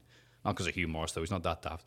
And then Chavo heads in and says, hey, sorry I'm late. There was a traffic. And Austin says, no one else is late.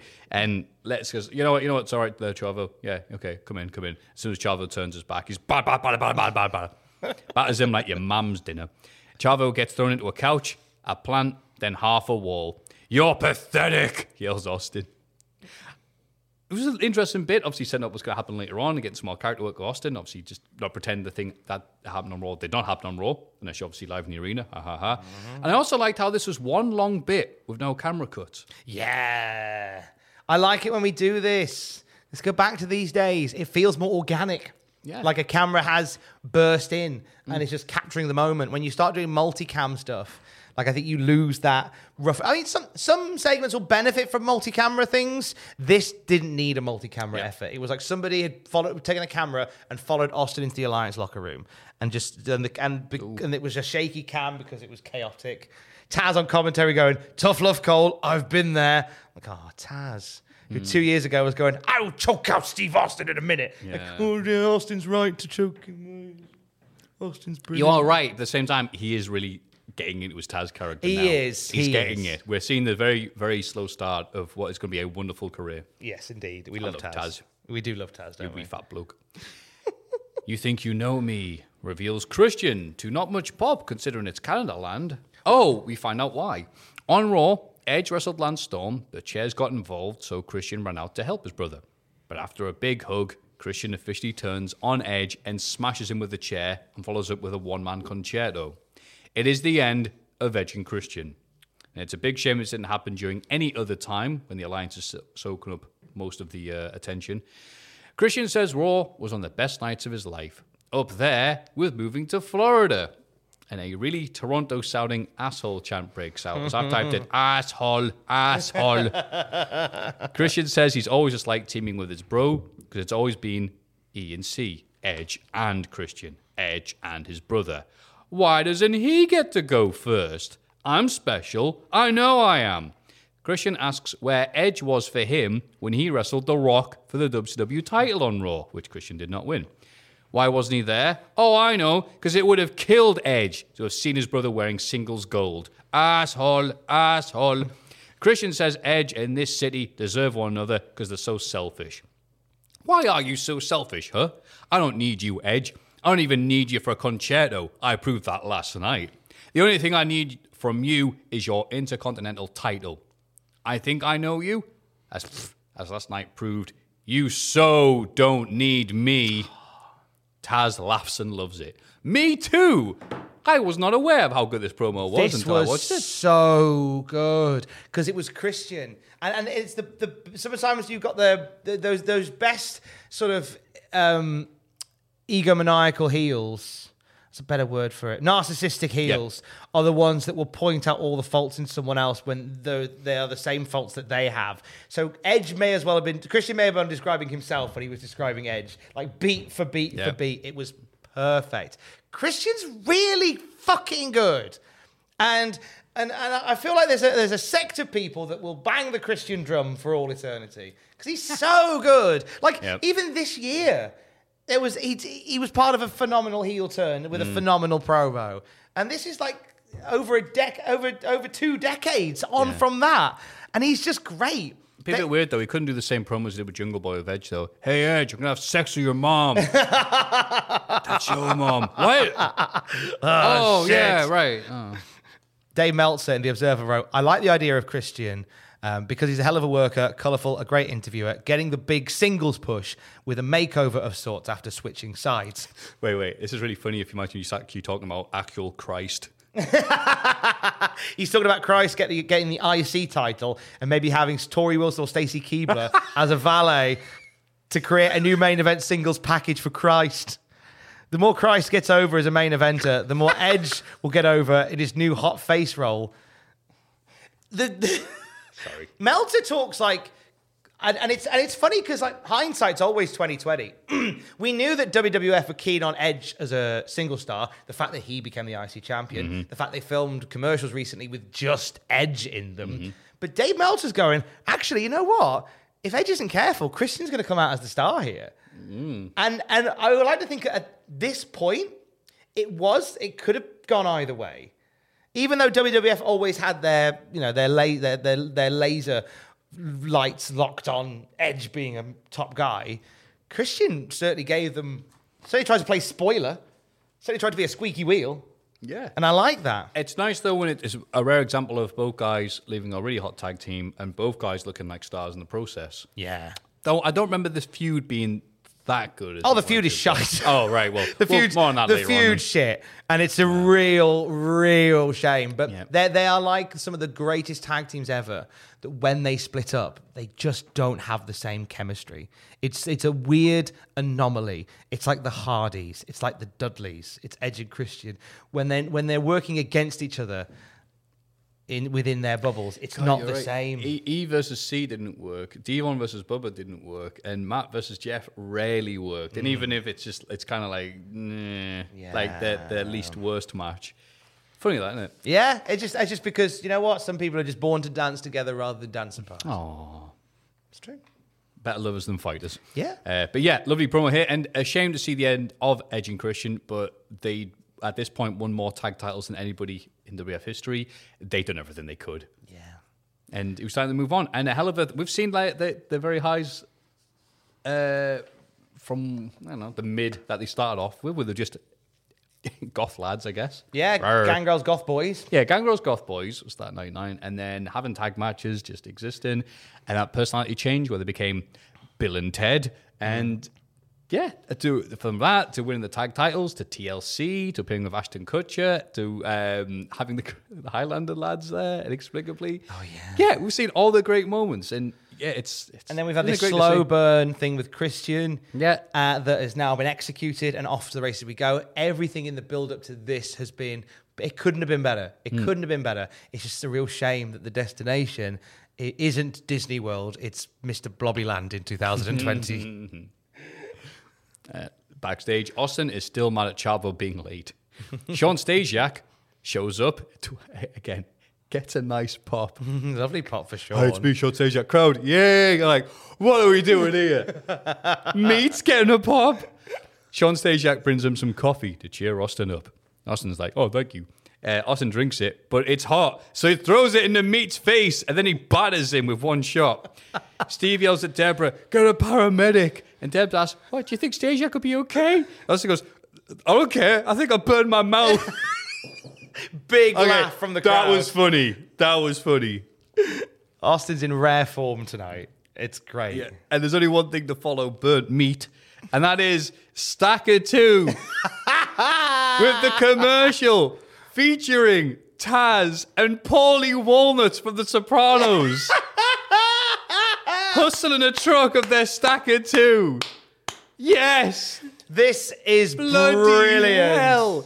In 01. That's Sopranos is huge at this point. It's brilliant. It's brilliant. It's such a great coup to get that. Yeah.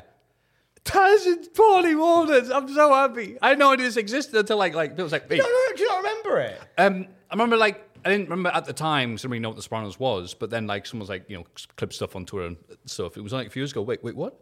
Paulie Walnuts? And no. Yeah, we did a shoot together and all this. And it's good because Paulie Walnuts at one point just goes, come on, let's go Taz. He says Taz. It's like, Taz is now canon. Yeah. For The Sopranos. The Sopranos universe, Taz is real. You can watch, I'm just checking, you can watch it on the YouTube. It still exists there. Which is excellent. Hang on. Tony Sirico, Stacker 2 adds married WWE to the mob. This is an article about it on Fanbyte. There's an article. There's an article all about it on Fanbyte. They're very, very excited about it. Oh, she passed away this year. He did indeed, bless him. We lost him this year. So hang on, I'm gonna pull up the commercial. You'll be able to watch along with us. It's amazing how cutting edge they were at this point in 01. So yeah, they were on it.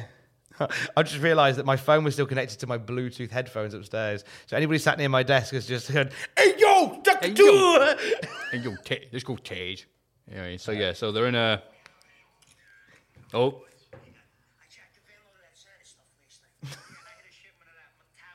McTabble. He's inexplicably dressed in his suit to do this. Joey Numbers. There you go. That truck somehow didn't see that car from 100 feet away.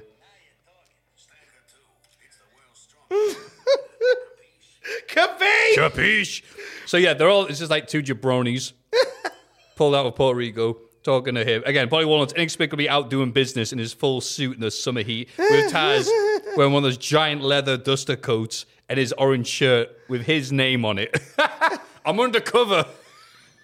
That's the best part, isn't it? Taz is undercover, wearing his own gear. No one will suspect. No one's going to spot me. Hey, I got some of those other lesser brands. You will ask, hey, forget about it. What about you? I got Stacker too. Hey. As I said last week, Taz is so small and fat now, if he took too much Stacker 2, he might disappear. I'm so happy that... I did try and find an interview with Taz talking about it. I couldn't find anything written about it. I just know it's really bloody good. I asked him this week on Twitter, just because he was talking about... Oh, did you ask him about it? Taz regularly goes on Twitter and goes, oh, the fans, people who know this stuff think that, if you're not in the business, and all this other stuff. So I just said, Taz, did you buy that submarine you were talking about on AW? Did he reply? Well, no, because he said that he didn't use it enough, so the battery kept on going. So he's looking to get an electric one instead. Oh. I don't know if that was just him Googling submarine advice. Can you ask him if he ended up shifting all that Stacker too? Would you use the submarine to get rid of Stacker too? Can you tweet Larry Taz? King asks Taz, would you use the submarine? Tweet Taz and ask him if he shifted all that Stacker too for us. If enough people hit him with it, he'll do it. He'll do it. I got a tweet from Universal Pictures this week. What did they have to say? Because I tweeted a clip from How the Grinch Stole Christmas. Oh, yes. The movie. There's a bit in the movie where the Grinch swings from a tree on top of Mount Crumpet, and it looks like he's giving the tree an RKO because the way he swings his legs out. So I put out a tweet saying, it's not Christmas until the Grinch RKOs a tree, and I put Michael Cole's commentary over the top of it. And they tweeted it saying, we'd love a Grinch wrestling promotion or something like that. And I was like, breaking news, Universal Pictures look to start festive wrestling promotion. I'm the guy running this account. I know nothing about wrestling. Thank you very much. I did look at it. I was like, Ben next to Alex. I went, I've had a tweet from Universal. And she went, is it anything to do with fucking Barry? I was like, oh, I wish it was. Her biggest fear is that Barry the Shark goes mega. And I end up getting a Netflix Mega Shark. series. Mega Shark. Her biggest fear, because she went, that's so fucking stupid. Her biggest fear is that, like, we end up getting like a TV series of Barry the Shark, and it's just like, fuck, why are people humouring you? That was it. When we released them and we were selling out of them. Why are people humouring you? I don't understand. Because people are great. They are great. We're very lucky to have everybody who doesn't send emails that are War and Peace length. And Barry went, hey, forget about it. Stacker 2 presents Steven Richards, Steven kicking Undertaker to stop him from beating Test on Raw. Steven Richards then shows up on SmackDown to challenge Undertaker to a match now. Thank you, Stacker 2, for endorsing merciless crime violence. Oh. Steven wonders why he did that thing we just saw, and he brings up The Undertaker being the reason the RTC is dead. Undertaker is the reason the RTC, a.k.a. his friends, a.k.a. his family, all turned on him and beat him up. I was like, wow, we got like back-to-back, if you ignore Stacker 2, really good reasons for something happening. Oh. There is enough what Christian was saying to be believable, because obviously Edge has won the IC title and Christian hasn't. And now Steven Richards is like, yeah, he did kill my family. Maybe not so much that. Undertaker shows up with his team of Limp Bizkit and Bike. As the commentators wonder why Steven would dare challenge the modern-day Hogan to a match right here on SmackDown. Steven runs out the ring immediately, and Undertaker chases him.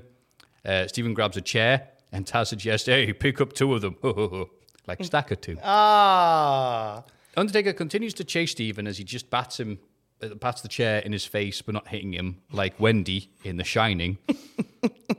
And I just typed it, I just remembered where this is going. Steven points and goes, hey, look behind you. And Undertaker's like, I'm not falling for that. And he's like, no, really. And Undertaker turns around to see Big Brian Adams of Chronic. Whoa, it's Crush! What are you doing here? Brah. Who kicks down the Undertaker's bike, brah. Da-da-da-da-da. And then Brian Clark. Adam Bob! What are you doing here? To a big-ass pop arrives to give the Undertaker all his wrath. I do not remember the big pop for Chronic or the fan sign that's in the crowd.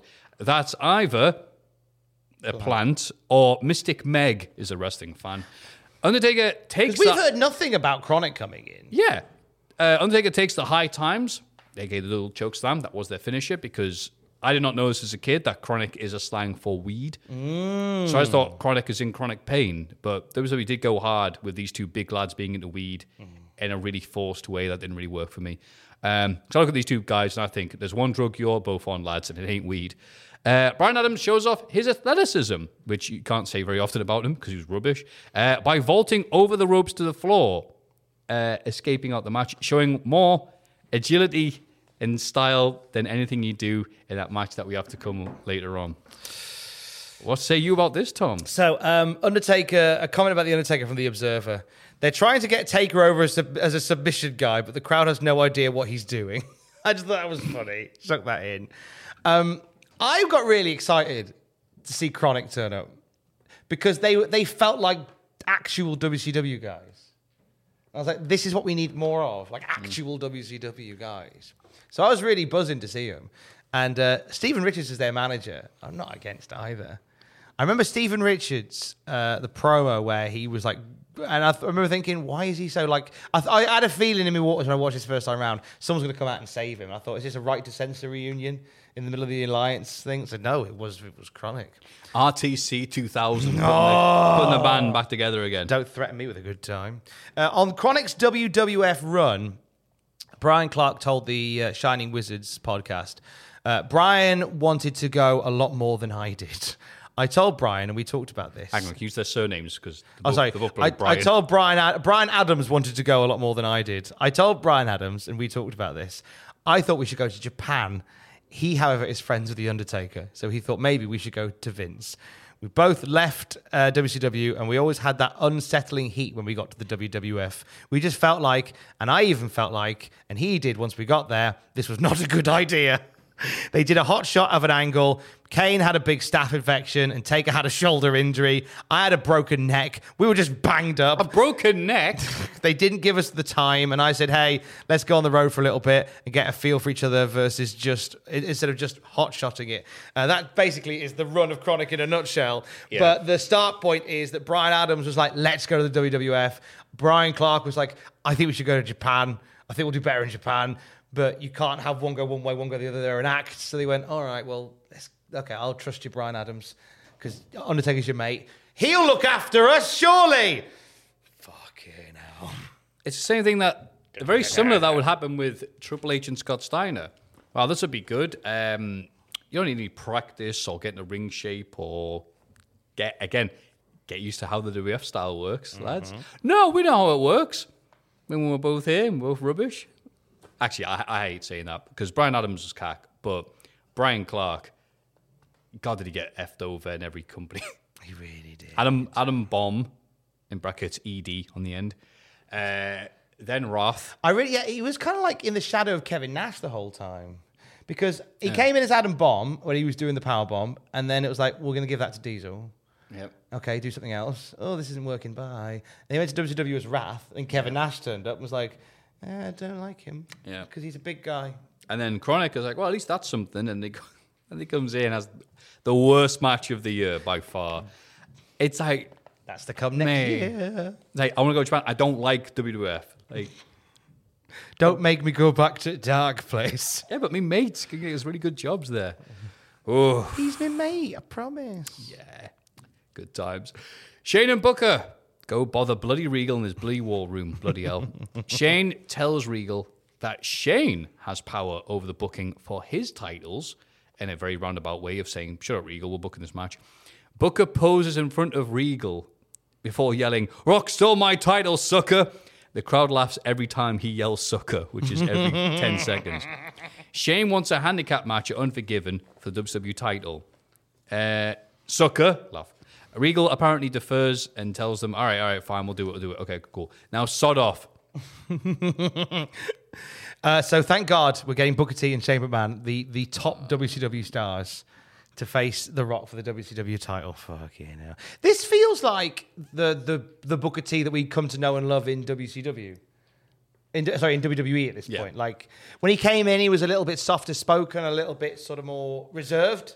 like a fighting champion. Yeah, I'm just come here to fight. Whereas this is like where he's just like shouting words, sucker, He's like, it's all catchphrases and stuff now, right? And just being a bit silly. Okay, that's I can do that. So he's leaned into the style quite nicely because getting used to the WWF style isn't just about getting to know the dimensions of the ring. There's a lot more to it, isn't there? Yeah, and I think they're also like, Book's not very good. The C Chronic. Wow, Booker, did you just like suddenly get way better for like no reason? What happened? Like, how did that happen? So Chronic just showed up and suddenly you look amazing. Suddenly everything feels much better. But if Sean Stasiak, he's underrated if you ask me. We get a replay of Chronic and Cole asks, was it a setup by Steven? Nothing gets past that, man, eh? Fuck me. Imagine if it wasn't. How fortuitous that Chronic would turn up in that moment. Best goalkeeper in the business. Austin is still complaining about his burnt mouth with Deborah. Debs tells him to go talk to his public because obviously Debs knows everything about that. Debs says it's okay because they're foreigners. They need reason. Crowd cheered Austin at the start and then booed Debs. Debs' accent is so strong, I legitimately don't know if she was saying foreigners or farmers or both. They're foreigners! They're foreigners. I mean, both could apply, I guess. They're farmers and They're farmers. farmers. And crowd like, we don't know what you said, but boo, Hinny Pet, boo. Anyway, never mind that. Test is here. Evil Test! The Alliance Stud, as Cole calls him. That's right. He's here. He's here. He's going to fuck your gear. He's going to fuck your gear. Taz prods Cole about being jealous. Because he's not the WWE stud, I guess. Tess is taking on the one Billy Gunn in the battle of who's the most 2001-ish. Nice pop for the artist formerly known as Ass. They wrestle as Taz wonders if the crowd understands English. Crowd chants for RVD for some reason. These two have really lost the crowd, and in a rare moment on SmackDown, WWF do not try and change or alter the crowd noise. Billy counters a pump handle into a neck breaker. Both men then both land Twill-to-World attempts, which are impressive as hell considering both men's size. Billy goes for the famouser, and Test simply kicks him in the fucking face to end it and get the crowd back on their side. Bloody hell, the crowd were giving him nothing, and we're chanting for RVD, but then Test and Billy Gunn were able to get them back into it with the moves they were doing to each other and with that big boot finished. 2001 Test is unstoppable. Once they got going, not a bad match. Yeah. Had a bum middle, but picked up right near the end. I didn't think I'd be saying stuff like this about Test or Billy Gunn in a singles match in 01, but yeah, crowd like, whoa, for the finish. Fucking Billy Gunn. Having a Billy go. Brilliant. Billy Go Gruff. Austin shows up, appearing in front of the crowd. Hears the noise and immediately leaves. That was so good! He walked out, looked at the crowd, fucked up. The music stopped, the Tron disappeared. Like the end of Raw. I kind of wish they'd left it at that.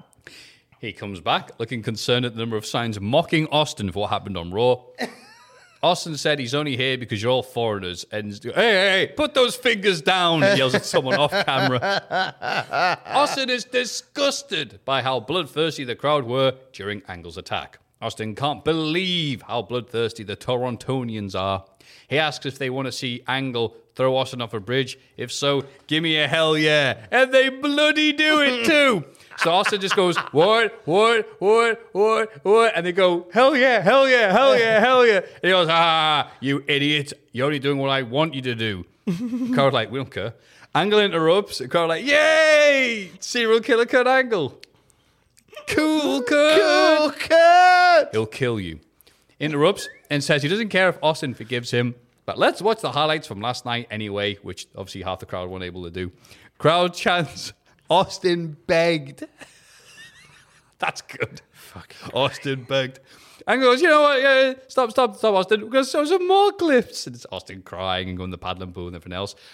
Austin denies everything that happened, but Angle whats him before he can say any more. And Austin sells it like, Kurt Hennig taking a bump. Off the airport? Off the bounce chair. Kurt Hennig, right, got catapulted into that bounce check, landed on the tip. That's okay. So was it here? No. Perfect doing a front flip in front of everybody.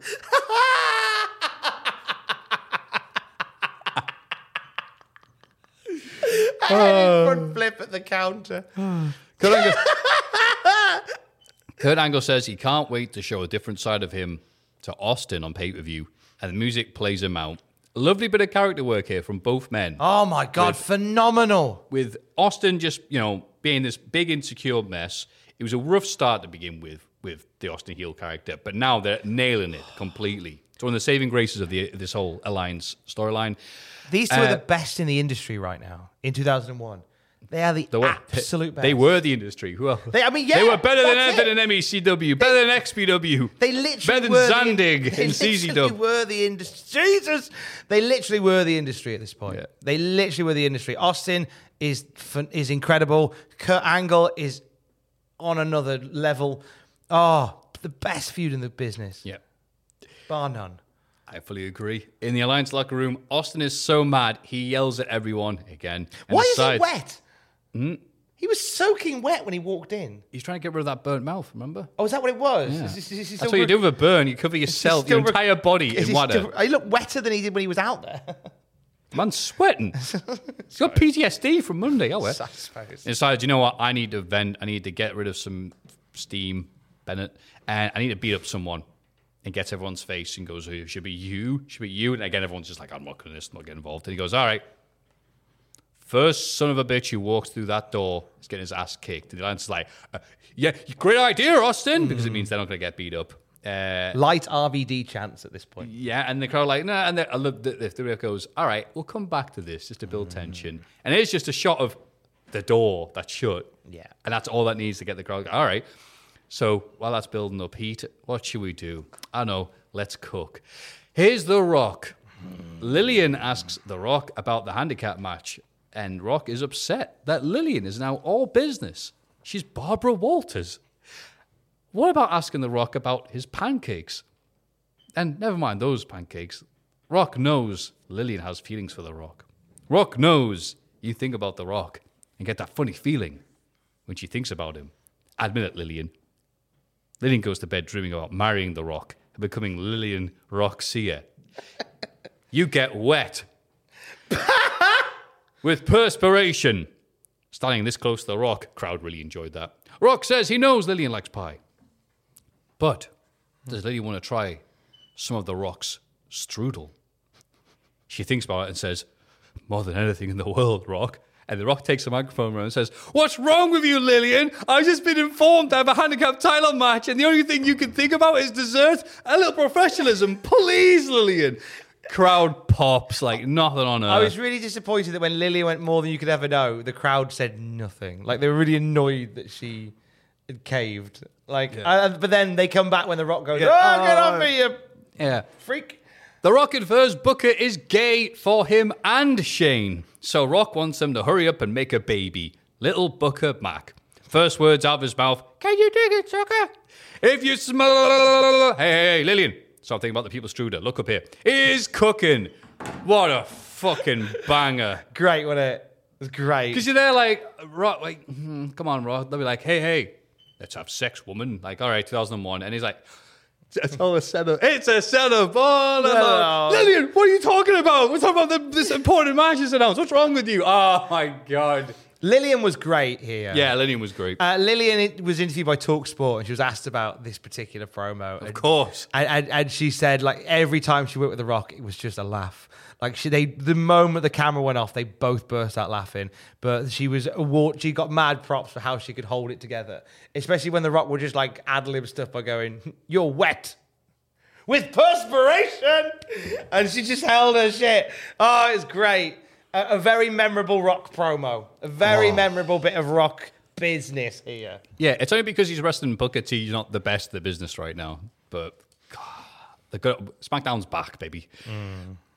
Meanwhile, in the Legion of Doom, the Austin is still waiting for someone to open the door. And Austin gets sick of waiting and simply opens the door and sees who's there. Just like Noel's house party. Look who it is! Rob Van Dam! giant pop. Yeah, monster pop for Van Damme. Austin goes, I'm sick of waiting in here. I'm going to go out and find someone. And as he opens the door, Rob Van Dam's in the doorway. I'm like, that's great. Great result. Big love for Van Damme at this point. RVD late again. Clearasil, Foot Locker, and Lugs. Look good wearing your spotty shoes. Sponsored the next bollocks. Spotty shoes. A spotty man brought him to life with his cosmic dust. Taz is Stacker Man. With the power of two men. Two strong men. The power of two men. The power of two men. Two strong men. Sorry.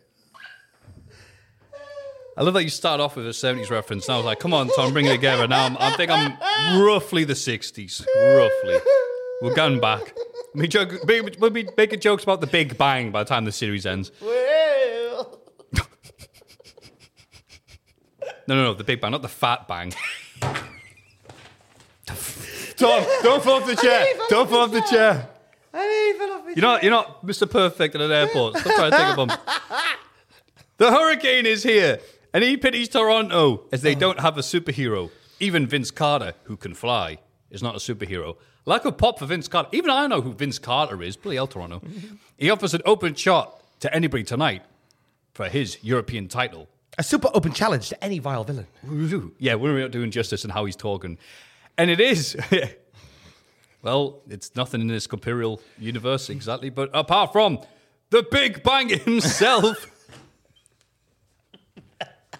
The first disappointment. Behold, the first disappointment to ever exist. God saw it and thought it was crap. Ugh. And again, show is here. And he's over. Yeah, very Everybody over. in the show is over again for no reason. Billy Gunn was over on this show. In it. Yep. Hurricane revs up his shoulder charges to try and take down Big Show by doing his pose. And Toronto already love Hurricane after 2 weeks. What we say last week, it was the first proper week of Hurricane existing as a concept. And the crowd like, And just like, oh, it won't take that long, maybe a few months. I realize it'll take 2 weeks. One Raw and one SmackDown later, and here he is. Fully into it. Helms tries to confuse Show by pointing up, but then tries to get a grapple from behind. It doesn't go anywhere. Show misses a leg drop, so Helms goes for a slam, and the crowd are loving this. Just the idea of him trying to slam Big Show is enough to get the crowd laughing their asses off. Helms goes the top rope and dives right into Show's arms. Helms tries to chokeslam on Big Show, which doesn't go well for him, so Show tries his own, and then Lance interferes to help his teammate for the DQ to retain the European title, of course. And then Big Show slams both of them to send everyone home happy. What a sweet little match here between the Hurricane. And again, the only thing louder than the pop from trying to do the body slam on him was the choke slam attempt. And he'll come back to the chokeslam on multiple occasions. I believe the first time he hits a chokeslam, he wins another title. Oh, I hope so. I believe that's what happens. That's years to come, though. Fun fact. The Big Show is fat. It's fat fact. Fact hunt. Wow. Top 3 things Big Show has eaten. Girls allowed. Hull.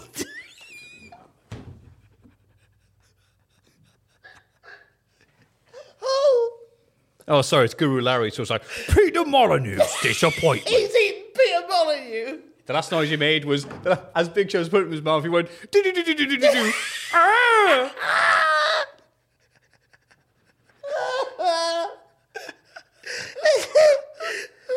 Hello, you.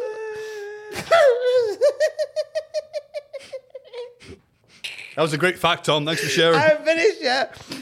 Big Show has challenged for the European Championship 3 times in his career. Oh. He has won all 3 matches by DQ. Oh. First was against Dino Brown in 99, which we covered on the SmackDown review many years ago.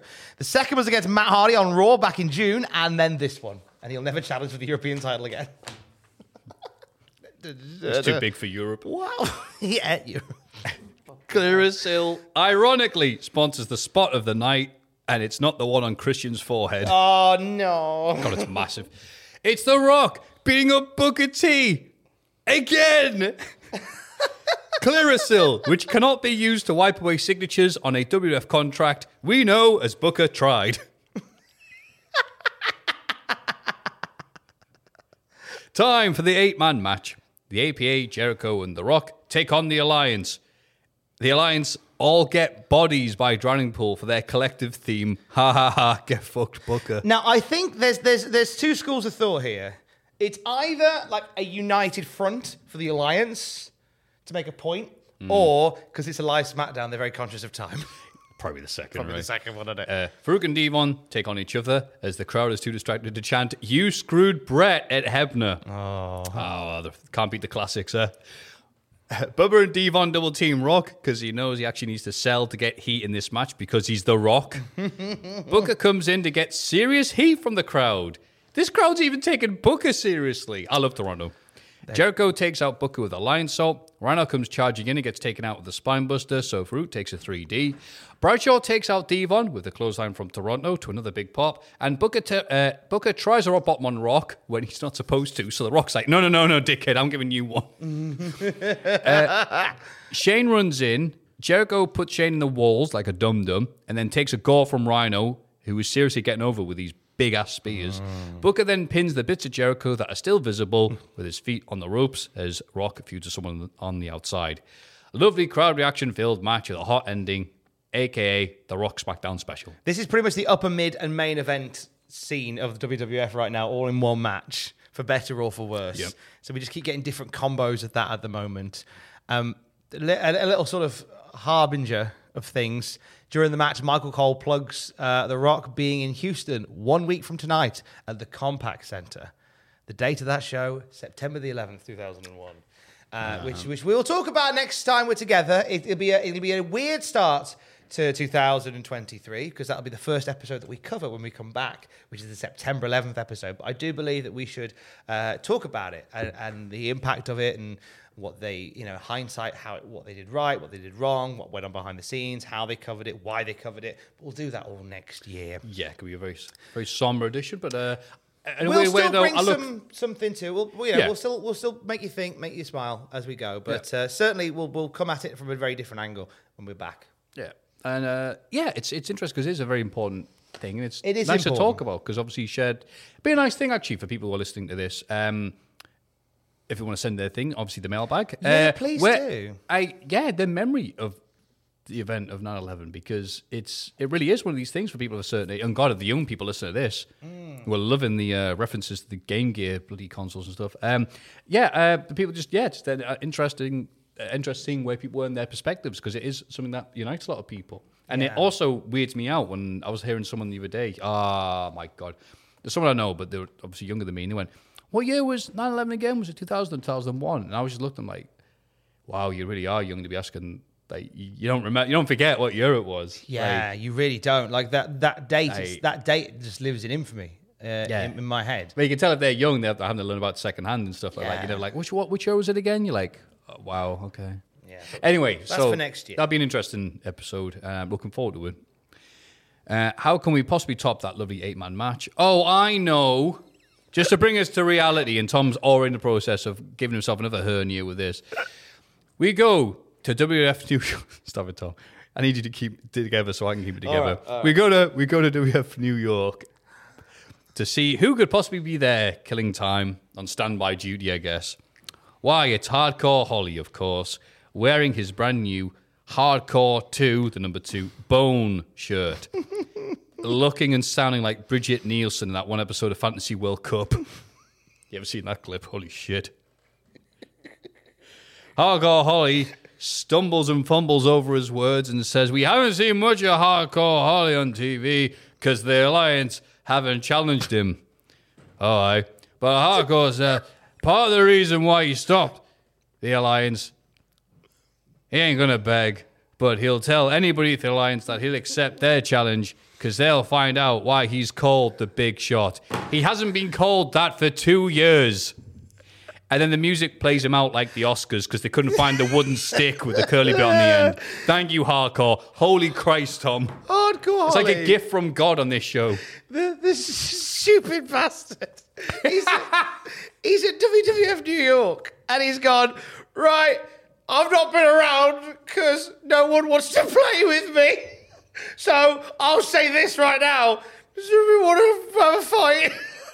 Stupid fucking idiot. It buries him. He thinks he's being brilliant. He's like, everyone's too frightened to fight me. Mate, fucking Kai and Ty are having matches on telly at the moment. Fucking hell. I've had a few big shots.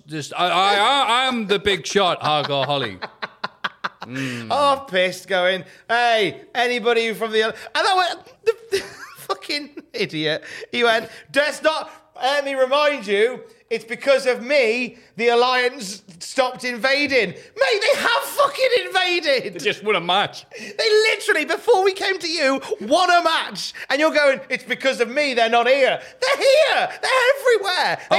They hold most of the WWF titles. You fucking idiot. I made the WWF. I made it. How much did you give him, Father? Just a big shot. Oh. I took half a sip of brandy. Harley, a fucking idiot here. Absolutely fucking idiot. And it's just like, and let me tell you something else you hear about.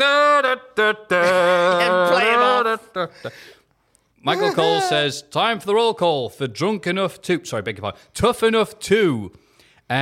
This time, you will not require previous wrestling experience to audition for this. Taz yells, yeah. Come get spoiled in that nice house. Hearing Taz talk about Tough Enough is way more interesting than watching Tough Enough. Yes, I'm not getting any more clips of it, thankfully. We just heard Holly calling out members of a company that don't want to fight him. I'm calling out any untrained children because I could beat you up then. You had like Barry Windham or Mike Rotunda go, hi, I used to wrestle with you guys, but it's been tough. MECW still owe me money. All right, cool, Barry Windham. Yeah. RVD and Austin are face-to-face backstage with their 2 belts. Such a funny image seeing the WWF World title, the biggest prize in the whole game, right next to the WWF Hardcore title, looking like a piece of rubbish. Which used to be the biggest title in the game. No, that's been proven incorrect, Tom. Oh. We all thought it. You all thought it. Even my family, my immediate family thought it. Well, that's fine then, because when Cody brings it back next year, it'll be a fresh. It'll be unsullied. Yeah. Austin says tonight, RVD's name is Kurt Angle. RVD goes, no, I'm not Kurt Angle. I'm Rob Van Dam. It leaves. Austin sneers in disbelief. And it is proper film acting at this point. He's like, yeah, I hate him. It works so well. He's making stars everywhere he goes, isn't he, Steve Austin? Yeah. Oh, here we go. Lugs sponsors the Boots with Attitude. And it's Austin begging in a blindfold, pleading for his life, reminding Kurt Angle he has a family to think about, and please don't murder him live in front of millions of people across the world.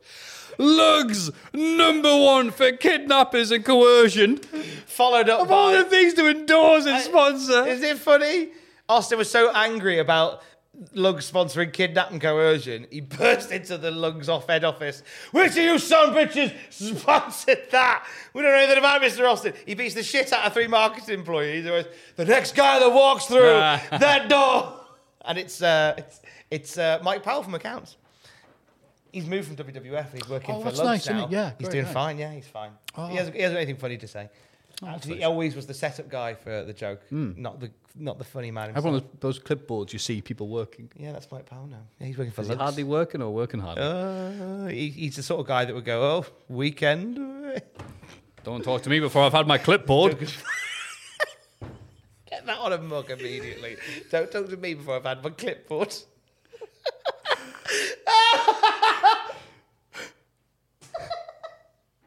What is it with you with that bloody clipboard, man?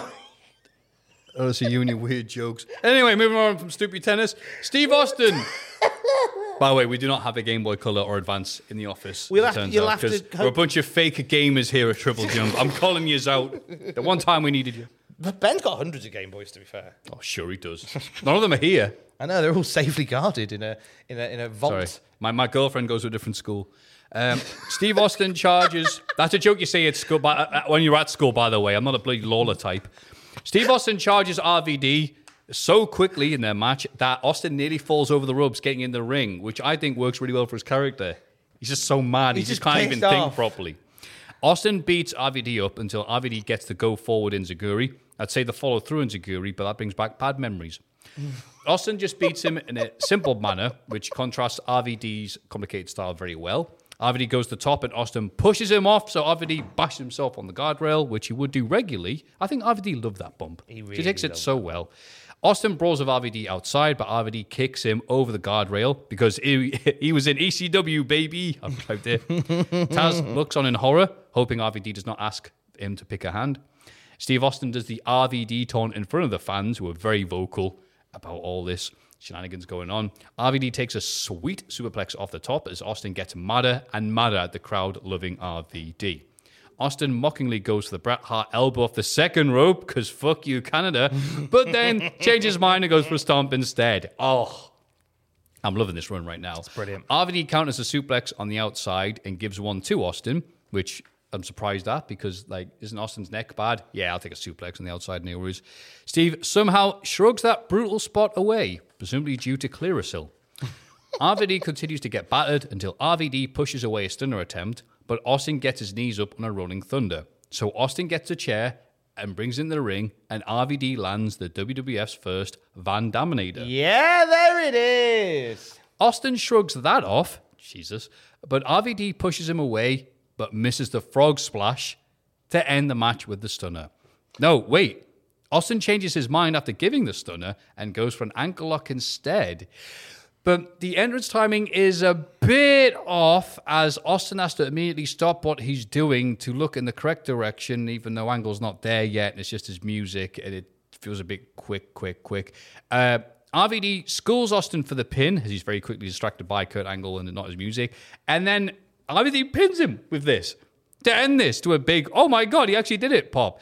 Kurt Angle comes to gloat. He's a gloater, you see. To end the show, screwy finish aside, hell of a match and a hell of an episode of SmackDown. Yeah, what say you, Tom? Brilliant, great match in Austin and Van Dam. First of a couple that they're going to have in this particular season. Great to see Van Dam getting the love in the main event. Yep. He took a bit of a wanky stunner, though, let's all be honest. He kind of ragdolled the stunner. That notoriously underselling RVD. Yes. Van Dam's never good at taking a stunner, though. That's something that will come back. Oh, he takes a couple of... I didn't actually notice it until you've... You watch every time Van Dam takes a stunner. He doesn't quite know how to go... He doesn't go down on his knees for it. He kind of goes to lie flat each time. And it's a bit like, he goes very ragdolly as he comes down. He sells it. He just goes in a really weird way. Almost as bad as Vince did at WrestleMania earlier this year. What did you remember from this episode?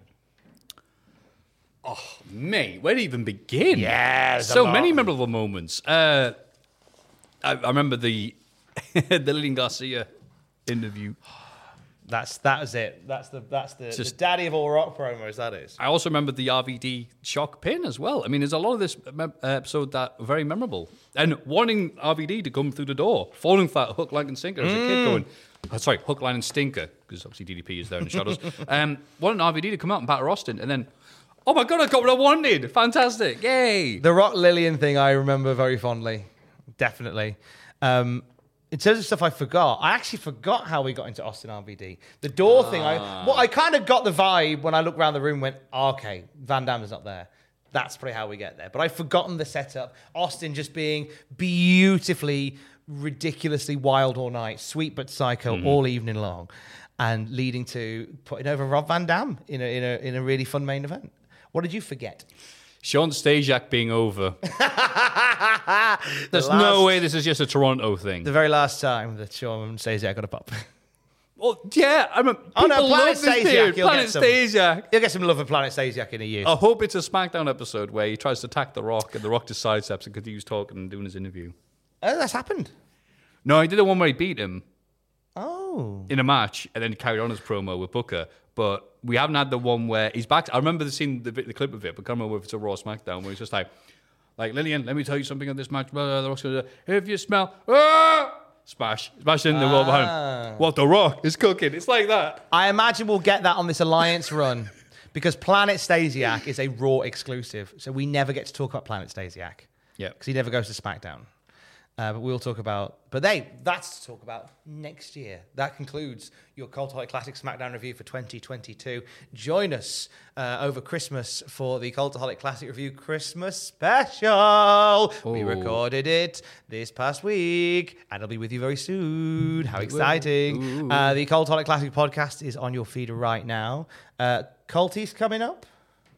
Yes, they've been pre-recorded as well. Thankfully, currently, I've aged well. But it is still 2022. Anything could happen. And also, my mum says, Matthew, are you podcasting? Yes, I'll give you a ring afterwards. If it's not too late or too cheeky, please can you give a shout out to Orlando, the OpenReach guy who fixed our broadband on Tuesday and is now a new listener to the podcast. Well, there's your new Hall of Fame nominee. Thanks, Orlando. Oh, God, of course, my mum's like, do you like wrestling? No, I fucking hate it. You love my son's podcast? Oh, God. She's fixing you up, isn't she? Yeah, send us a picture of Orlando. Yeah, do it. He's like a really handsome man. If you think I look good in a podcast, wait to see me in real life, mate. Oh, what a treat that's going to be. At this point, I say thank you to Matthew for another wonderful year of the Classic SmackDown review. Likewise, what mate. A joy. How sweet it is to come be here loved every by week. you. Oh, mwah.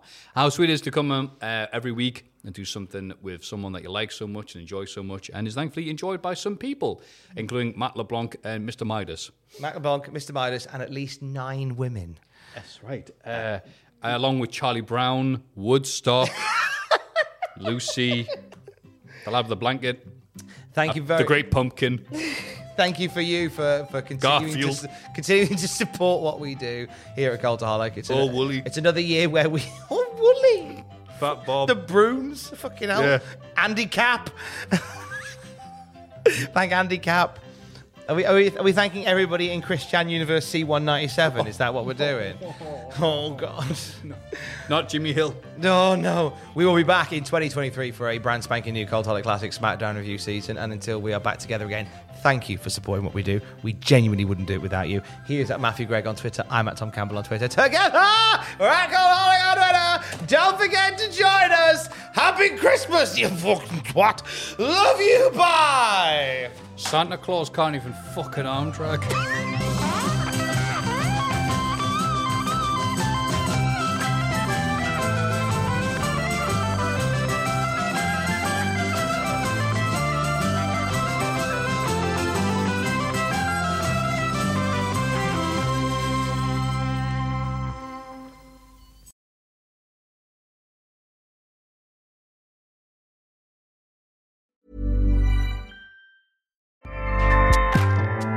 Acast powers the world's best podcasts. Here's a show that we recommend.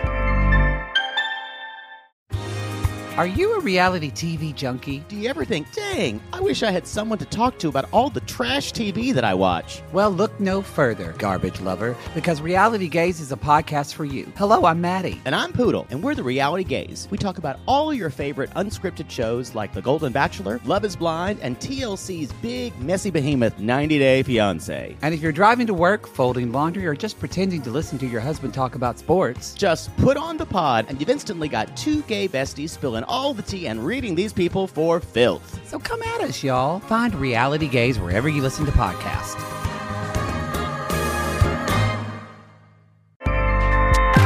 Acast helps creators launch, grow, and monetize their podcasts everywhere. Acast.com. For all the wrestling headlines in just 10 minutes, search Cultaholic Wrestling News on Apple, Spotify, or wherever you get your podcasts from.